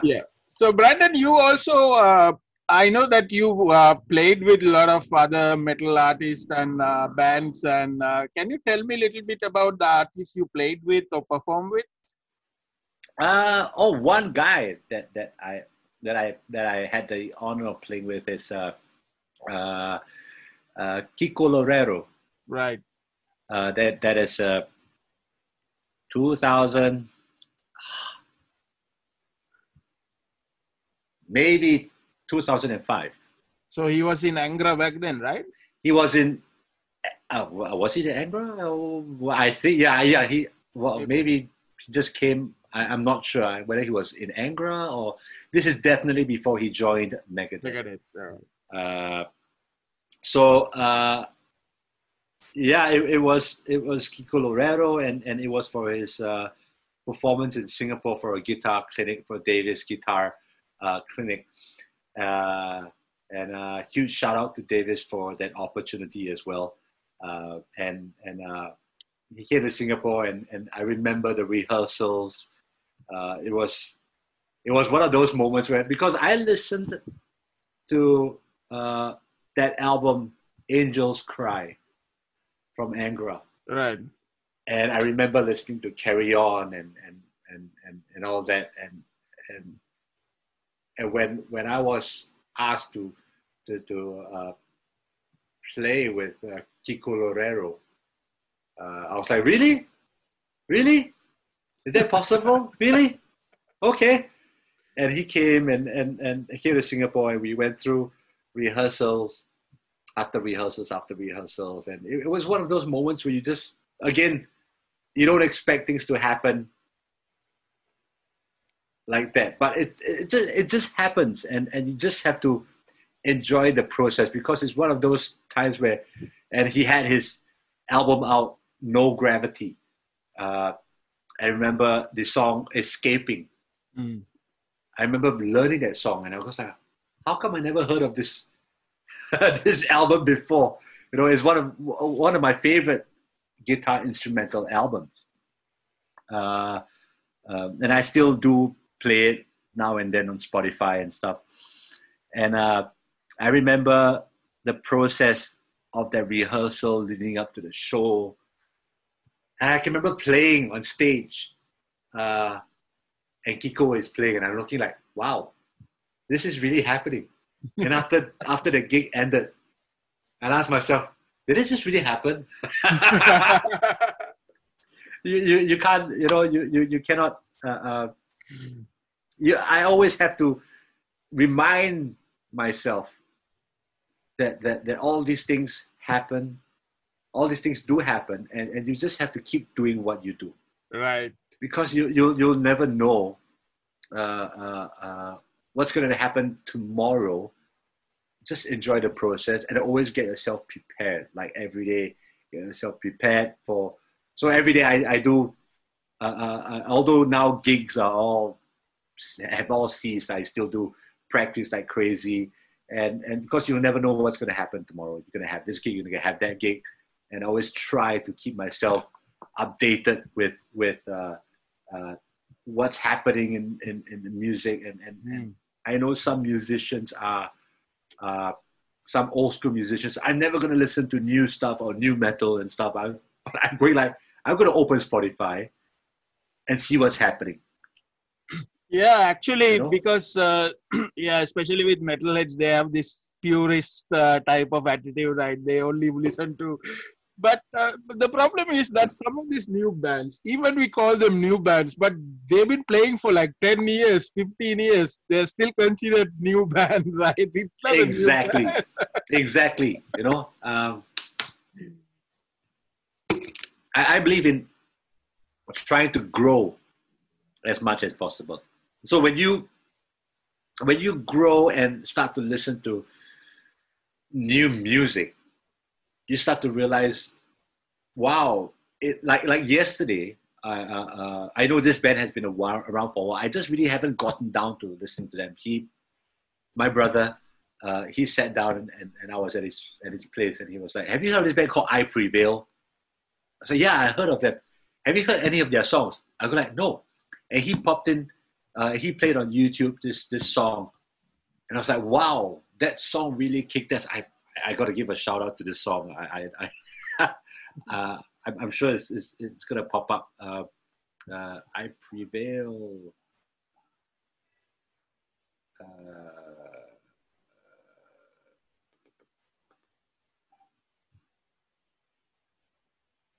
Which was it? I think it was. I think it was Bow Down. Was it? Yeah, Bow Down. Right. Bow Down. Yeah, that song kicks ass, man. That song is like and to me, if you listen to that song again, I Prevail, Bow Down. I liked and I analyzed the song immediately. You put on a musician's cap whenever you're listening to a song. You start to analyze the chorus of. Have you heard the song "I Prevail, Bow Down"? No, I haven't. But I know the band. But as you said, I haven't really listened to the song. So Right. the verse kicks you in the ass like that, and you go like, "Wow!" So that's one aspect of the song. Right. Moving forward to the chorus is so melodic. The chorus, they're like a cross between Kill Switch Engage and Crossfade. Okay. So that song reminds me of that. And the breakdown. So the chorus has this melody that you can predict what's happening. So that melody goes nicely, and it nicely progresses the chorus and then goes back to the verse. And then it goes into a breakdown and it goes into a chorus and it goes into a sort of like a second chorus and the song ends. And I remember sitting there going like, wow. It's not, that song is not like super technical, but it has a nice balance of heaviness and melody. And this is what I mean. This to me makes a great song to me. Right. So it's about opening up your mind to new bands. Like, I know Stone Sour has been around for a long time. And it's one of the bands that I think people call new bands. Then you talk about bands that have been around for a while that people call new bands. And Stone Sour for me has been one of those bands that when I listen to it, I go, oh, this is so good. Because I actually enjoy this. They're not really metal, but like, the bands like Mayday Parade, the Main, those like pop rock kind of rock bands, but they've been like, they're really, really good because whenever they have a show here in Manila, I actually go, and most of the time I feel that I'm the oldest guy there.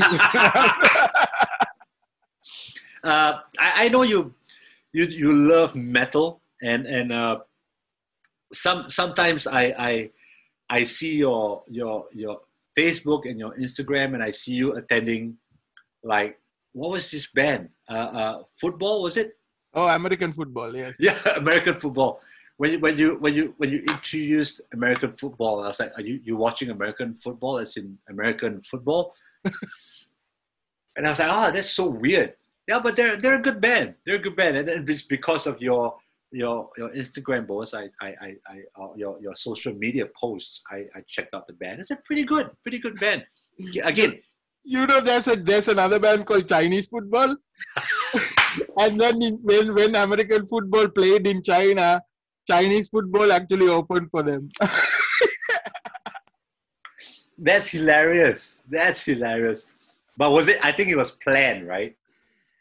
Yeah, it was planned, but they're kind of like in the same like math rock. Because they play kind of like math rock, so both bands play the same style. Right. So that's probably why they got. That's so awesome. I mean, so much good bands that are happening now. I suppose. It's like, yes, back in the day, in the 60s and 70s, 80s, you have bands coming out. Every band that came out, pretty much maybe alternate 1, 2, 3 bands that came out was like, this band is awesome.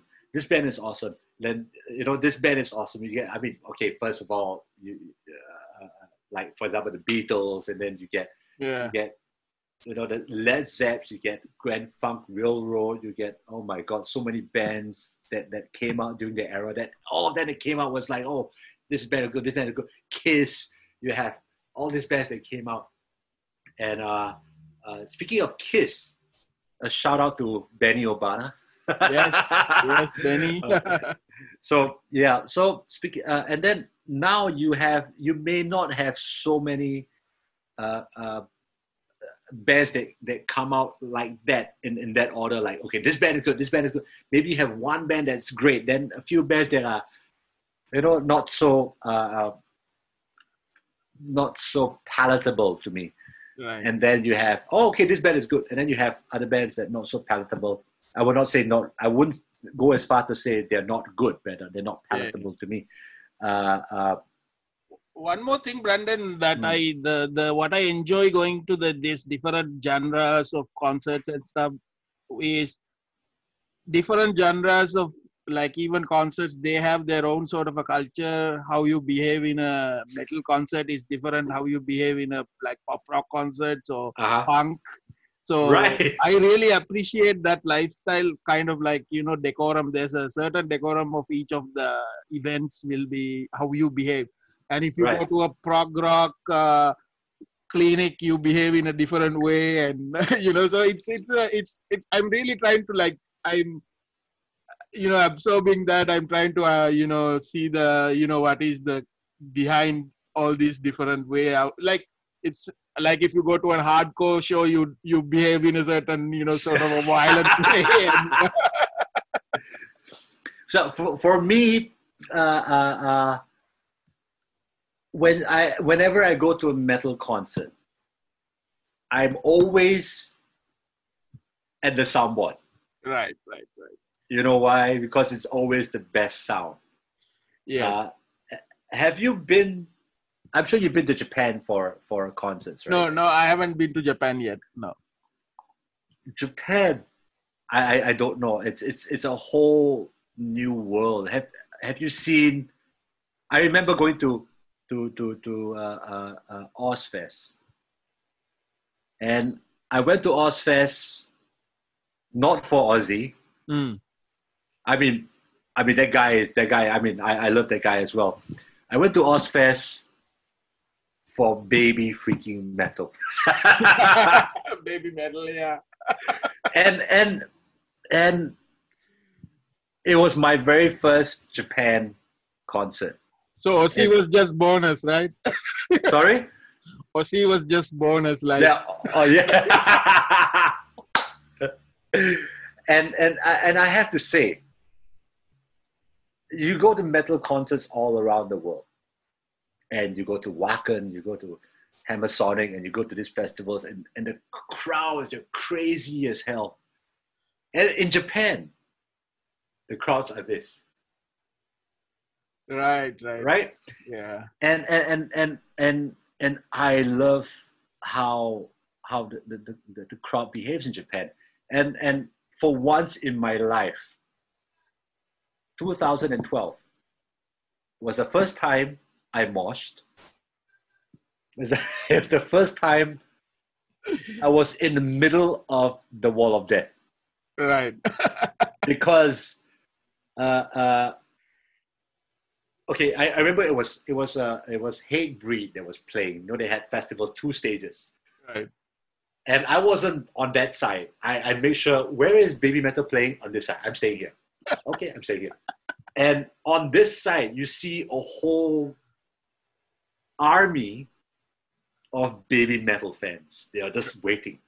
Yes. And you see the Hatebreed fans are there going, yeah, you do your thing. We'll just watch Hatebreed from here. We're just going to reserve this spot. And Hatebreed finished, and you can see Baby Metal getting ready. And as they're getting ready, I heard commotion behind me, like people like making noises. And before I know it, I turn around. And before I could really turn around, there's this whole army of Hatebreed fans. They went from there to here, and they just whoosh, pushed their way forward. And there was, and if you know Baby Metal fans, they're the age group of maybe as young as 10, 11 years old to as old as maybe 60 years old. Yeah. And there was this elderly couple that was standing to my right, the husband and wife, and they got pushed over, and they fell, and they fell hard. And the moment that happened, I swear, it was this button that went off. Everybody stop. Wait, stop. Right. They went, okay, they helped the elderly couple up. Are you okay? Are you okay? Everybody just stop. Are you okay? Are you okay? Are you okay? I'm okay. You okay? And everybody, and the elderly couple said, oh, daijoubu. No problem. The moment everything was clear, you okay? Daijoubu. The button went on again and whoosh. I was like, what just happened? The whole barrage came, elderly couple fell, the whole army stopped. Are you okay? Are you okay? Good. Whoop, went forward. It's amazing. You know, they help each other up. And after that happened, okay, Baby Metal came on. I was just standing there. And I was maybe right at the center, maybe off slightly to the right. I was just standing there going like that. I told myself, nah, I'm just going to stand here and enjoy the show. The show happened. And the moment the first song came on, I went from this side. I didn't need to move. I didn't need to move my legs. I just went. Yeah. Because everybody just went. And I swear, I got lifted off the ground. And I just went, what's happening? I'm moving. I'm moving from here to here without even me moving at all. I moved from this side of the stage to that side of the stage. I'm just enjoying the teleporting from one side of the stage to another side. And before I know it, I was right at front of the stage. I'm going, how did I get from there to here? You know? And so, you know what? That started my first virgin experience of the Wall of Death. Then Su Metal went back. And the Wall of Death opened up. Wow. Right? The Road to Resistance, that song. Right? And when that happened, I was like, that's it. I'm in the Wall of Death. Yeah. Let's do this, you know? And for once in my life, I was like, that's the Wall of Death. And amazingly enough, when that was happening, so, some guy came up to me. He was doing the Wall of Death and he was like doing that. And he stopped and he bent over, took out a wallet and looked at me. Is this yours? And I went, no. And he went around asking people, is this yours? And went, is this yours? And the one guy went, oh yes, it's mine. Thank you. Put it back. And they continued the Wall of Death. So the metal community, even when they seem to be doing all that moshing and reckless banging of bodies and they are actually very helpful. Yes. You know, they actually look out for each other, which is the way it should be. You enjoy yourself, but you look out for each other. That's amazing. So if you ever get a chance, Chana, oh yes, there's one more thing. Between each band, there's a break. So after Baby Metal, I thought, okay, there's a break. So I'm going to go up and have a breather. So I went out and went up. And I saw this whole line of massage chairs. Yeah, I heard that, yeah. And then everybody just goes and gets a massage and everybody is doing their warm-ups and stretching and they're doing that. I'm like, what's going on? It is the most organized concert that I've ever been to in my life. And if I have to use the word classy, Japan makes metal classy. So that's why everybody goes to Japan, because it's classy. So everything is very well organized. You know, you go there, you get a ticket, a number, you line up. If you are the 105th or you are the 900th person to buy the ticket, you go in the 900. You know, and that's that. So if you ever get a chance, don't go in summer. Go in spring or autumn if there are gigs happening that period, or winter. It's beautiful because you get to wait outside in the cold. Right. And what I'm the 500th guy. It's fine. I'll just wait here. You know, and it's so organized. You go in the merch department, the food, the beverage, the food. It's so well organized. You go like, my God, I love this place. Right. You know, because they make metal music very classy. Yeah. Brandon, can you also tell me that I know that you also played or performed with the Chinese artists, right? Right. So can you tell me a little bit about that? It's a different world. It's a whole different world because you get the metal side of things where you go there, you start to like, okay, this is what I do. I bash those drums and it's all about that energy. You go like, you know, and in Chinese music, or I say in this genre, you get the musicians take a back seat. You know, and sometimes they are even in the pits when you perform on stage. And you just sit there, you look at the music chart, you just play those songs and you you know. And I remember going to my very first recording session for a Chinese artist, and that was my very first recording session. Moving back to the time where I said I had to do a session back in 2004, 2005, and I was given like maybe 7 or 8 songs to play on that album, and I didn't really knew what to expect. I knew I had to be very prepared, Right. because I didn't want to waste anybody's time. You know, I went in and I had to just play the songs, and it was like putting me in another world. You know, another world of music where you go like, okay, you have to play this. You have to play this. And so whatever I was listening to on the demo, I had to play it out. I had to chart it out. I had to play it out. And there's a lot of how would I put it? There's a lot of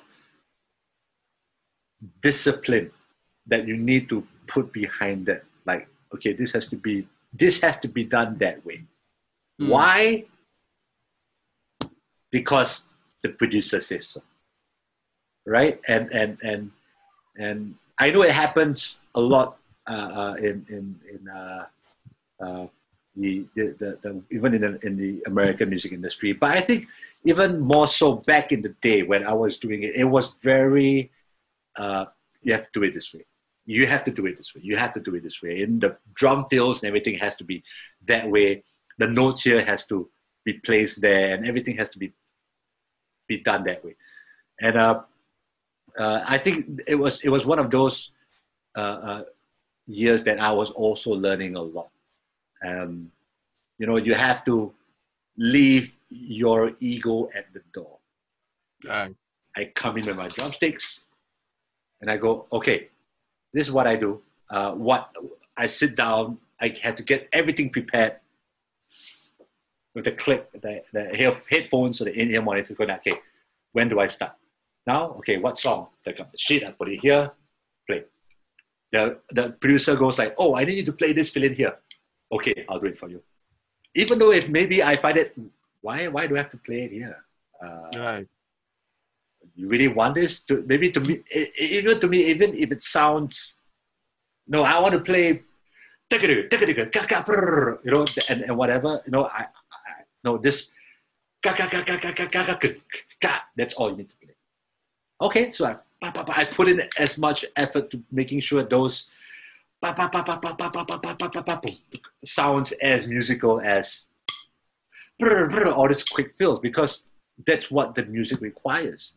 So Right. those were my years in learning to serve the music. Yeah. Brandon, you also told me that you played for JC Chan, which is Jackie Chan's son. Yeah, that was a trip. What's his style like? What sort of artist is he? He's a renegade. I mean, JC. Well, wow! You touched on a topic that I don't know whether I should speak of. I mean, it's one of those. I mean, everybody knows Jackie Chan. Right. Everybody knows Jackie Chan.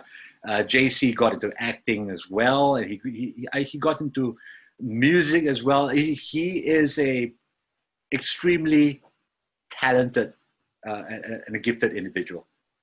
And I haven't been really up to date on what's been happening to him recently, Right. with all that's going on in my music career and stuff. But as far as I know, he's always thinking of ways to pursue his artistic career, if I have to use the word artistic career, whether music and movies and stuff. And I know his mother is a well-respected person as well in the industry, and I guess there's a lot of him that also I think you know when you create, you have a son, you you have, he definitely has a mix of both you and your wife. Same with Right. JC. He has a mix of his father and his mom at the same time.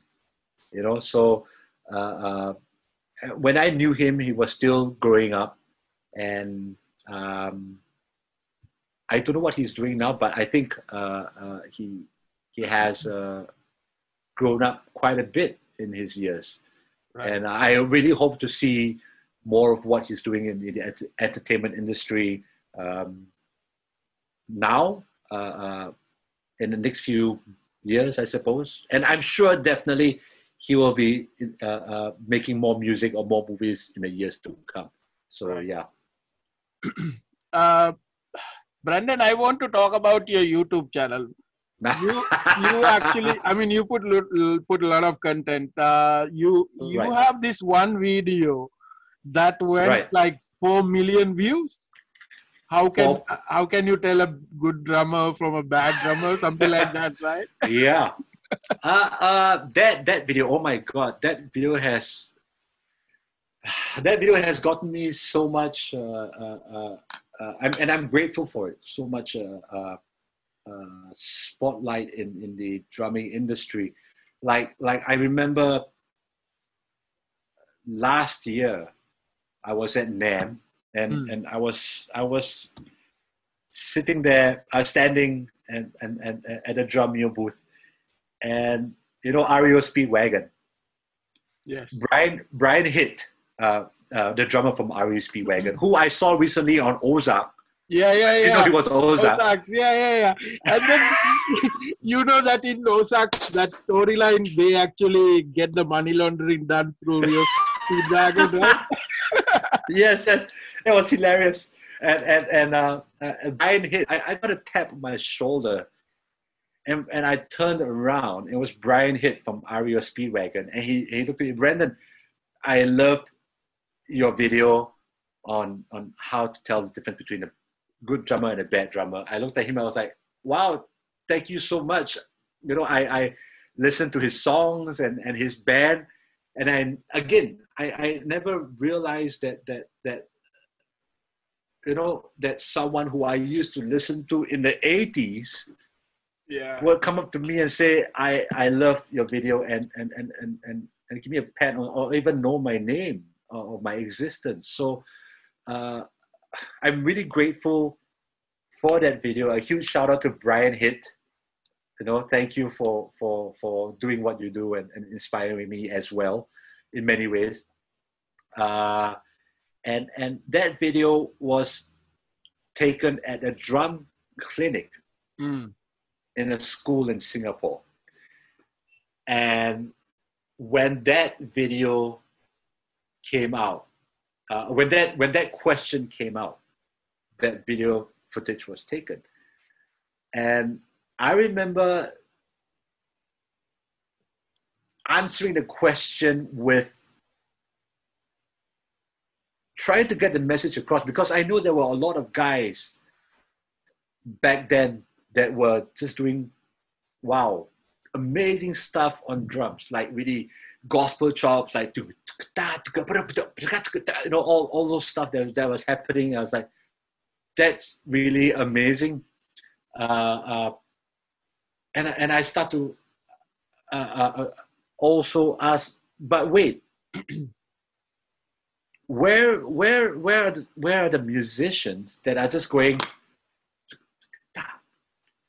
Where is the art of serving the music? Mm.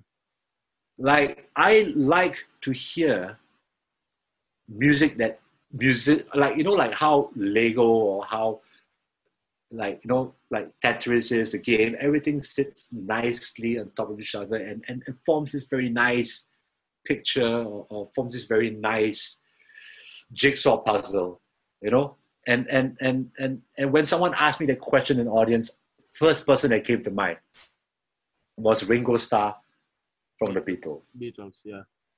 Because I remember the song In My Life,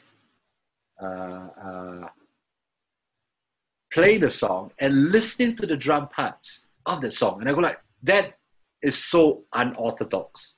The way he played the drum parts to the song was nothing that was usual back then. But he played it with so much musicality that it fits the song like that. Right. Ka pa pa da da da, da boom pa boom, sta tum ka tum sta. You know that it's just that, but it fits in so nice. And I remember answering the question and playing the song as a reference. You know, and after that I say, okay, so here's what a bad drummer plays. You know, playing the actual Ringo Starr part. And then I say, okay, so here's actually what a good drummer does. And I just started thinking of all the Dream Theater Portnoy licks that I could find, I could think of, and play the song with that in mind. You know? And I'm not saying the Dream Theater licks are not musical. All I'm saying is that when you are playing something simple like that, where it's highlighting the singer and the music, Right. you got to play something that supports that. And when you're playing progressive metal, that's your time to let go. Right. When you're playing something like I Prevail, you let go, you go for it. Oh, by all means. In fact, if you play Dream Theater music and you play, God, I will take something and smack you on the head.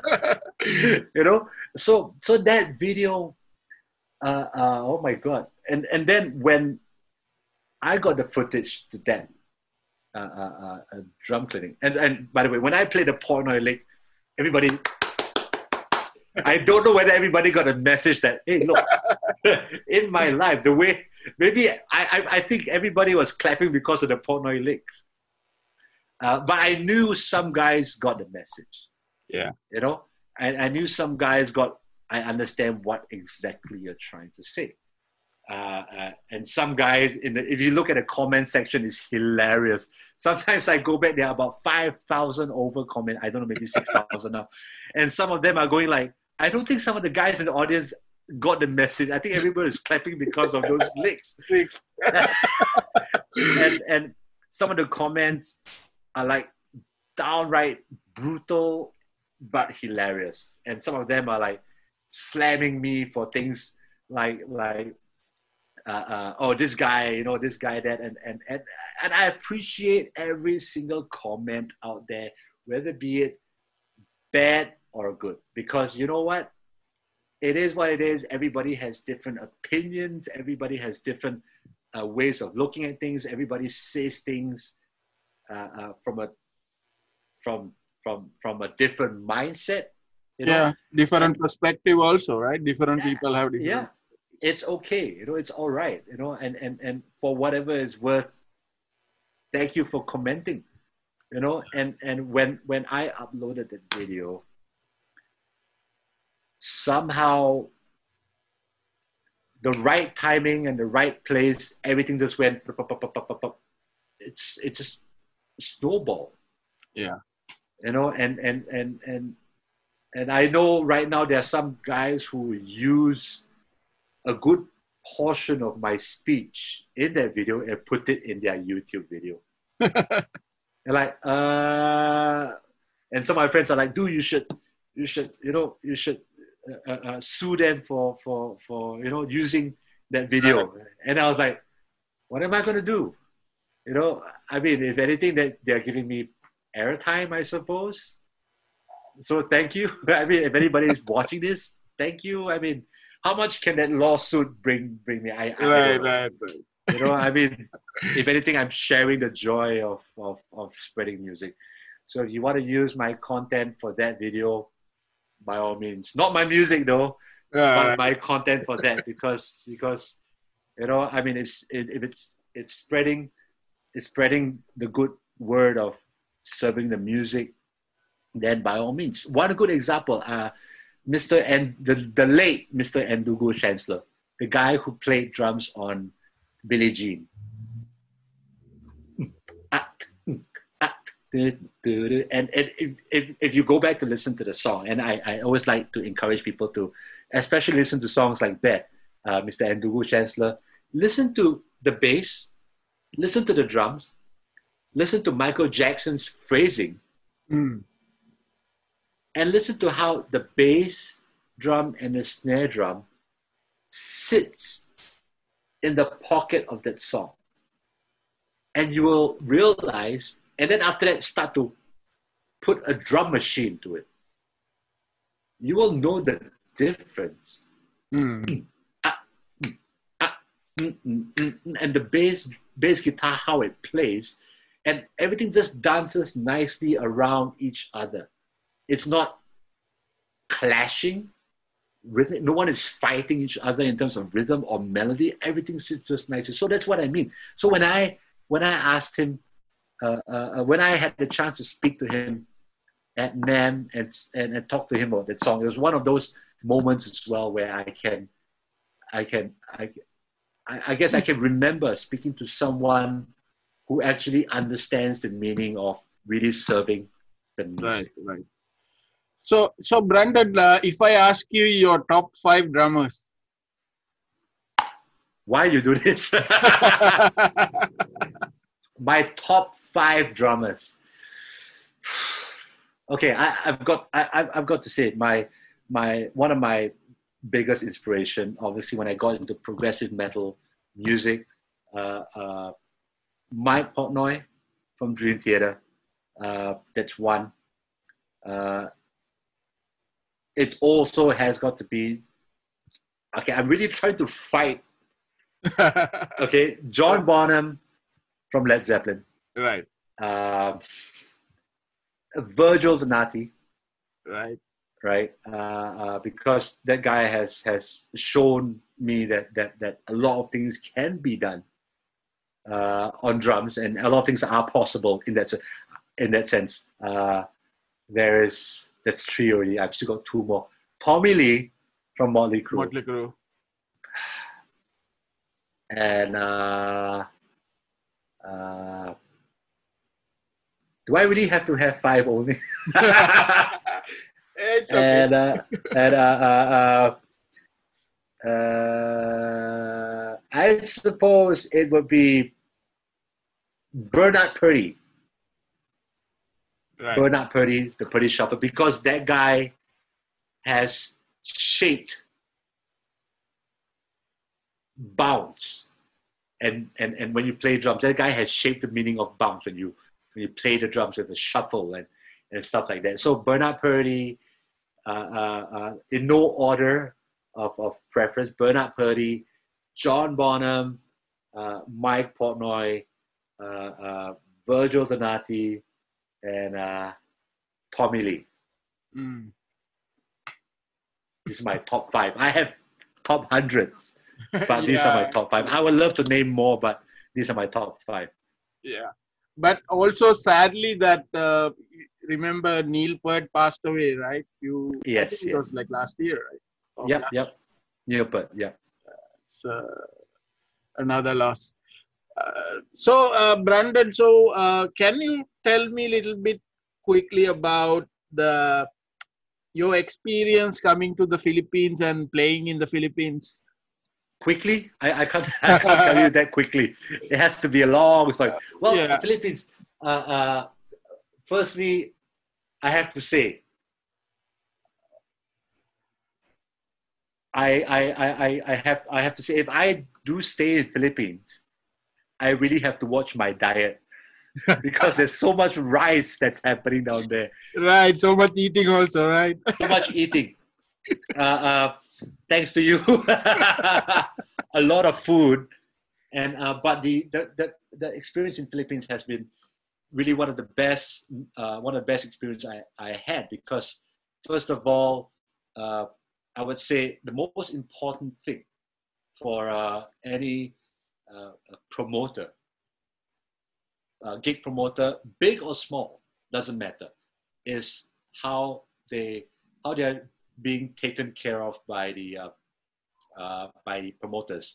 And in this case, yourself, Chana, you make sure that we are well taken care of. You make sure that our accommodations are great, that we are well fed, that we are hydrated enough. That's the first thing I want to say. So thank you so much for that. And also the way that I guess we are being ushered into the gigs. I know the gig venue is that far apart, like from the hotel to here, as opposed to that. But you got us a van and put us in a very nice aircon place. We had gears to carry, right? But you put us there. But it took us what, an hour to get from here to here.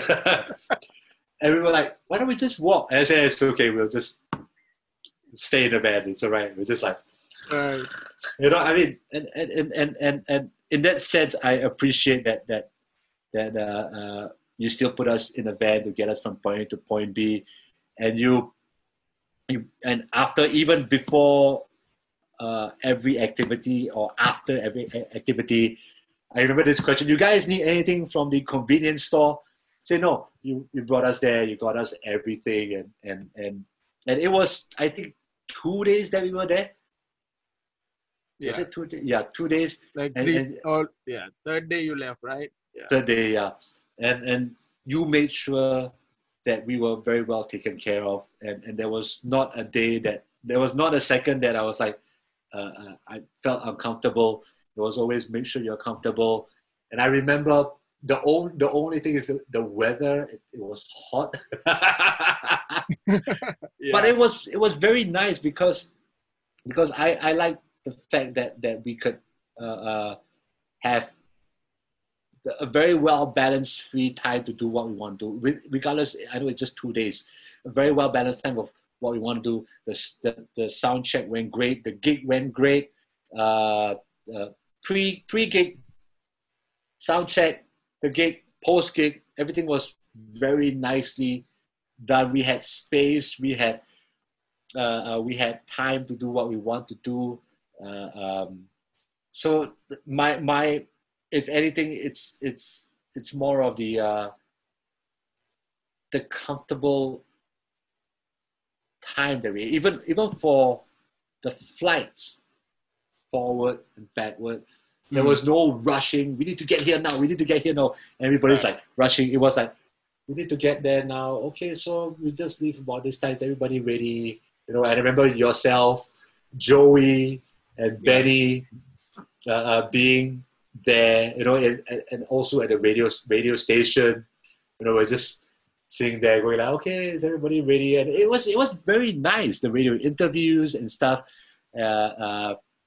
It was perfect. It was, I think, one of the best tours that I had. Also with, and after that, I know Disaster went on as well. And I remember going back, and I remember telling Denise, you have to go to Philippines. You know, I said, oh yeah, how is Philippines? Philippines was brilliant. And how is the accommodation? Don't ask, just go. Just go. You know. So thank you for that. That experience was wonderful. Yeah. So how was the audience when you performed in the Philippines, Brandon? it was the audience was interactive. They were more than I expected, actually. And I know in the audience, because when I was growing up, we had like helpers that were with us from the Philippines. And I knew I was growing up, and my family, we had helpers who became family, sort of a part of the family themselves, because they were with us for years, maybe 10 years. So they became part of the family as well. And my mom's friends had helpers who also were part of the family, and they started mingling among each other. And huge shout out to Mary Grace, who also went to the gig as well. So it was a very memorable experience. Everybody was responsive, and I remember doing a drum solo and I knew Benny was there. So I thought, I want to play a drum solo with Benny. So Yeah. I brought up my snare drum and I put it next to Benny, and we had a drum duo. It was, and I remember one thing. And you were seated next to Benny, and I remember you going like, "Oh my god!" You're sitting, oh shit, drum solo, and the snare was like there next to you. And upon reviewing the video, I was like, "Oh my god, China was there. I feel so bad. His ears was like." I mean, as drummers, you are used to it. Yeah. And I can remember maybe from a non-drummer perspective, like drum solo again. Yeah, but the crowd. But that was one of the highlights of that show, huh? The drum solo. I mean, that drum solo was. I knew that the band always wanted me to do a drum solo, and for me, I could do away with less drum solos, because I just wanted to play songs, and sometimes when it's needed. I mean, the drum solo aspect for me was I got a bit of training from the years of playing at gigs in Singapore where things just got too much in terms of power. And the lights, electricity shut. Because there was just so much. I don't know whether it's due to the circuit that was being wired and how, because some of these places have old buildings. And sometimes I'll be in the middle of a song. And then when like the verse, chorus, and then come to the bridge, just nice. Blackout. And what do? No guitar, no bass, no vocals, no keyboards. What do? Play a drum solo. And sometimes when these venues, electricity goes out, the air conditioning goes out as well. Wow. So what do? This drum solo. So sometimes it takes a while, like 10 minutes, for them to really find the circuit that's tripping find the section that's tripping the circuit. And I'm looking to the right and I see the guys meddling with the electrical board, and I go like, oh God. And I say, okay. And some of them are running up and down the staircase going like, what's wrong? And you're like, okay, it's going to be a long drum solo. So you know what? I'm just going to take my time. So I'll just start the solo and really, and you have nothing much. You have drums and the audience. Right. And these people pay to be at the shows. So what do? You have to go there and make sure that they stay. My goal is to make sure that all of them stay and not leave. Right. Because it's going to be 10 minutes of just doing this. And I know there are bars around the area. So if there are bars around the area, you wouldn't want them to go to those bars right? So you're there just going like, I need to keep every single person from when the lights go out remaining in this bar till when the lights go on. I want to see every single face, or even more of them. Maybe from the rest of the bar to go like, what's happening there? I'm just going to go up there. So that's my practice, and through 15 years of playing at that bar, Walla Walla, that was my training. And believe me, when the solo gets 10 minutes long, by the end of the solo, I'm drenched from my head to my toe, literally soaking in sweat.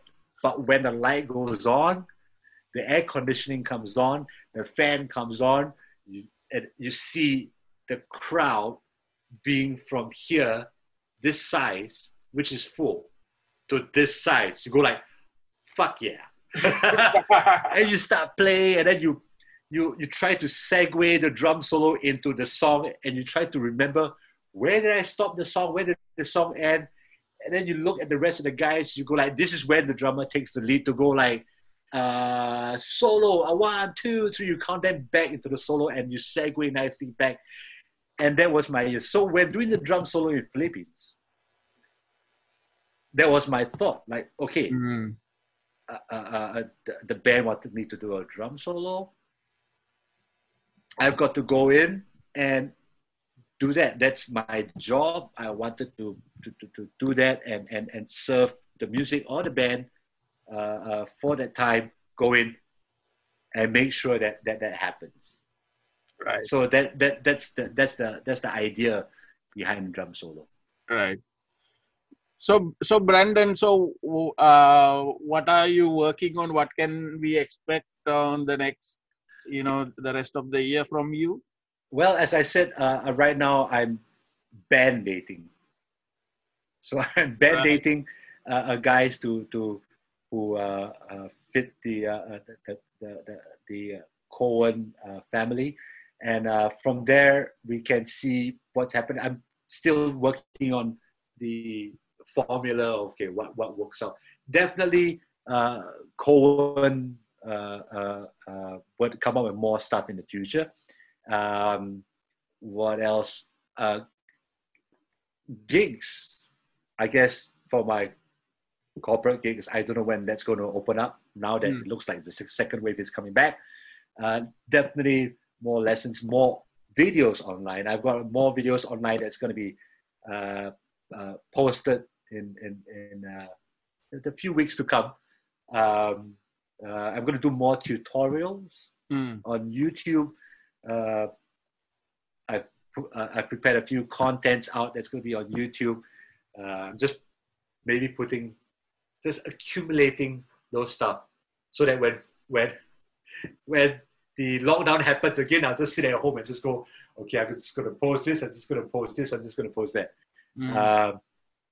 And then, yeah, I think for now, that's what's happening. I mean, other than online content and band dating, there's nothing much that can be done now, And yeah, I'm writing a few more stuff as well. That's in the works, and I've done a few session work for guys in the States that's going to be released, I hope, in the next few weeks or few months, so I can share with you guys. But I can't say what's happening now. But that's the exciting stuff that's going to be happening. Right. Yeah. So that's in the works. And other than that, I'm just really just living life, being happy. When this is in my hands, it's happiness. It's happiness. Right. So, Brandon, anybody you want to shout out to? Wow. Shout out to everybody that's been supporting me through the years, with everything that I've done, who've helped me push my career. I know they wouldn't want me to say it, but I'm just going to say it anyways. Thank you. Yeah, and just to irritate the hell out of him, shout out to Stephen Chew. StephenChew.net. Go check out StephenChew.net. Instagram, Stephen Get Even. StephenGetEven. Stephen Get Even. Follow him on Instagram. I mean, shout out to the guys at Beta for supporting me. Shout out to the guys at TRX, Cymbals, Mapex Drums, Simpad, Skygel, and everybody, and Audio Technica, who's been supporting me all the way, even through this lockdown, with the support and everything. Shout out to Dom Familaro. Shout out to Jordan Ruders. Shout out to, oh my God. I think if I continue, I'll just go. Shout out to Joey and Benny. Shout out to, of course, yourself. Who else? Oh my God, so many. Shout out to Glenn Sobel from Alice Cooper, if he's watching. Brian Hitt from REO Speedwagon. You do this, you're making, I don't want to miss anybody out. Shout out to Belinda Carlisle for being the first. Yeah. Oh yeah, and please do check out The Midnight. Right. I have to say this because they have been recently been on my playlist like crazy. Other than the heavy stuff that I've been listening to, The Midnight, go check them out. I love the band. They just released uh, uh, their new latest release, I think a few days ago, called The Monsters. But they have, I think, 3 or 4 albums before that. That all of them kick ass. Because every time I listen to The Midnight, it brings me back to LA Right. somehow. Right. Right. You know. So yeah. Uh, So thanks, Brandon, for joining this one. I really enjoyed this conversation. Anyway, I mean, when I last time we met, I think a year ago, you showed me around in Singapore. We had like, the food and stuff. So I really enjoyed that time. oh yeah, we had So keep, post. yeah, hopefully I can see you again, Singapore Absolutely, or for in sure. Manila. So all the best with the Coven, and hope you put out new music. Thank you. Thank you so So much. thanks, Brandon. Thank you. Thank you, Chana, for having me. Yeah. Take care, Brandon. Thank you. Bye. Bye bye.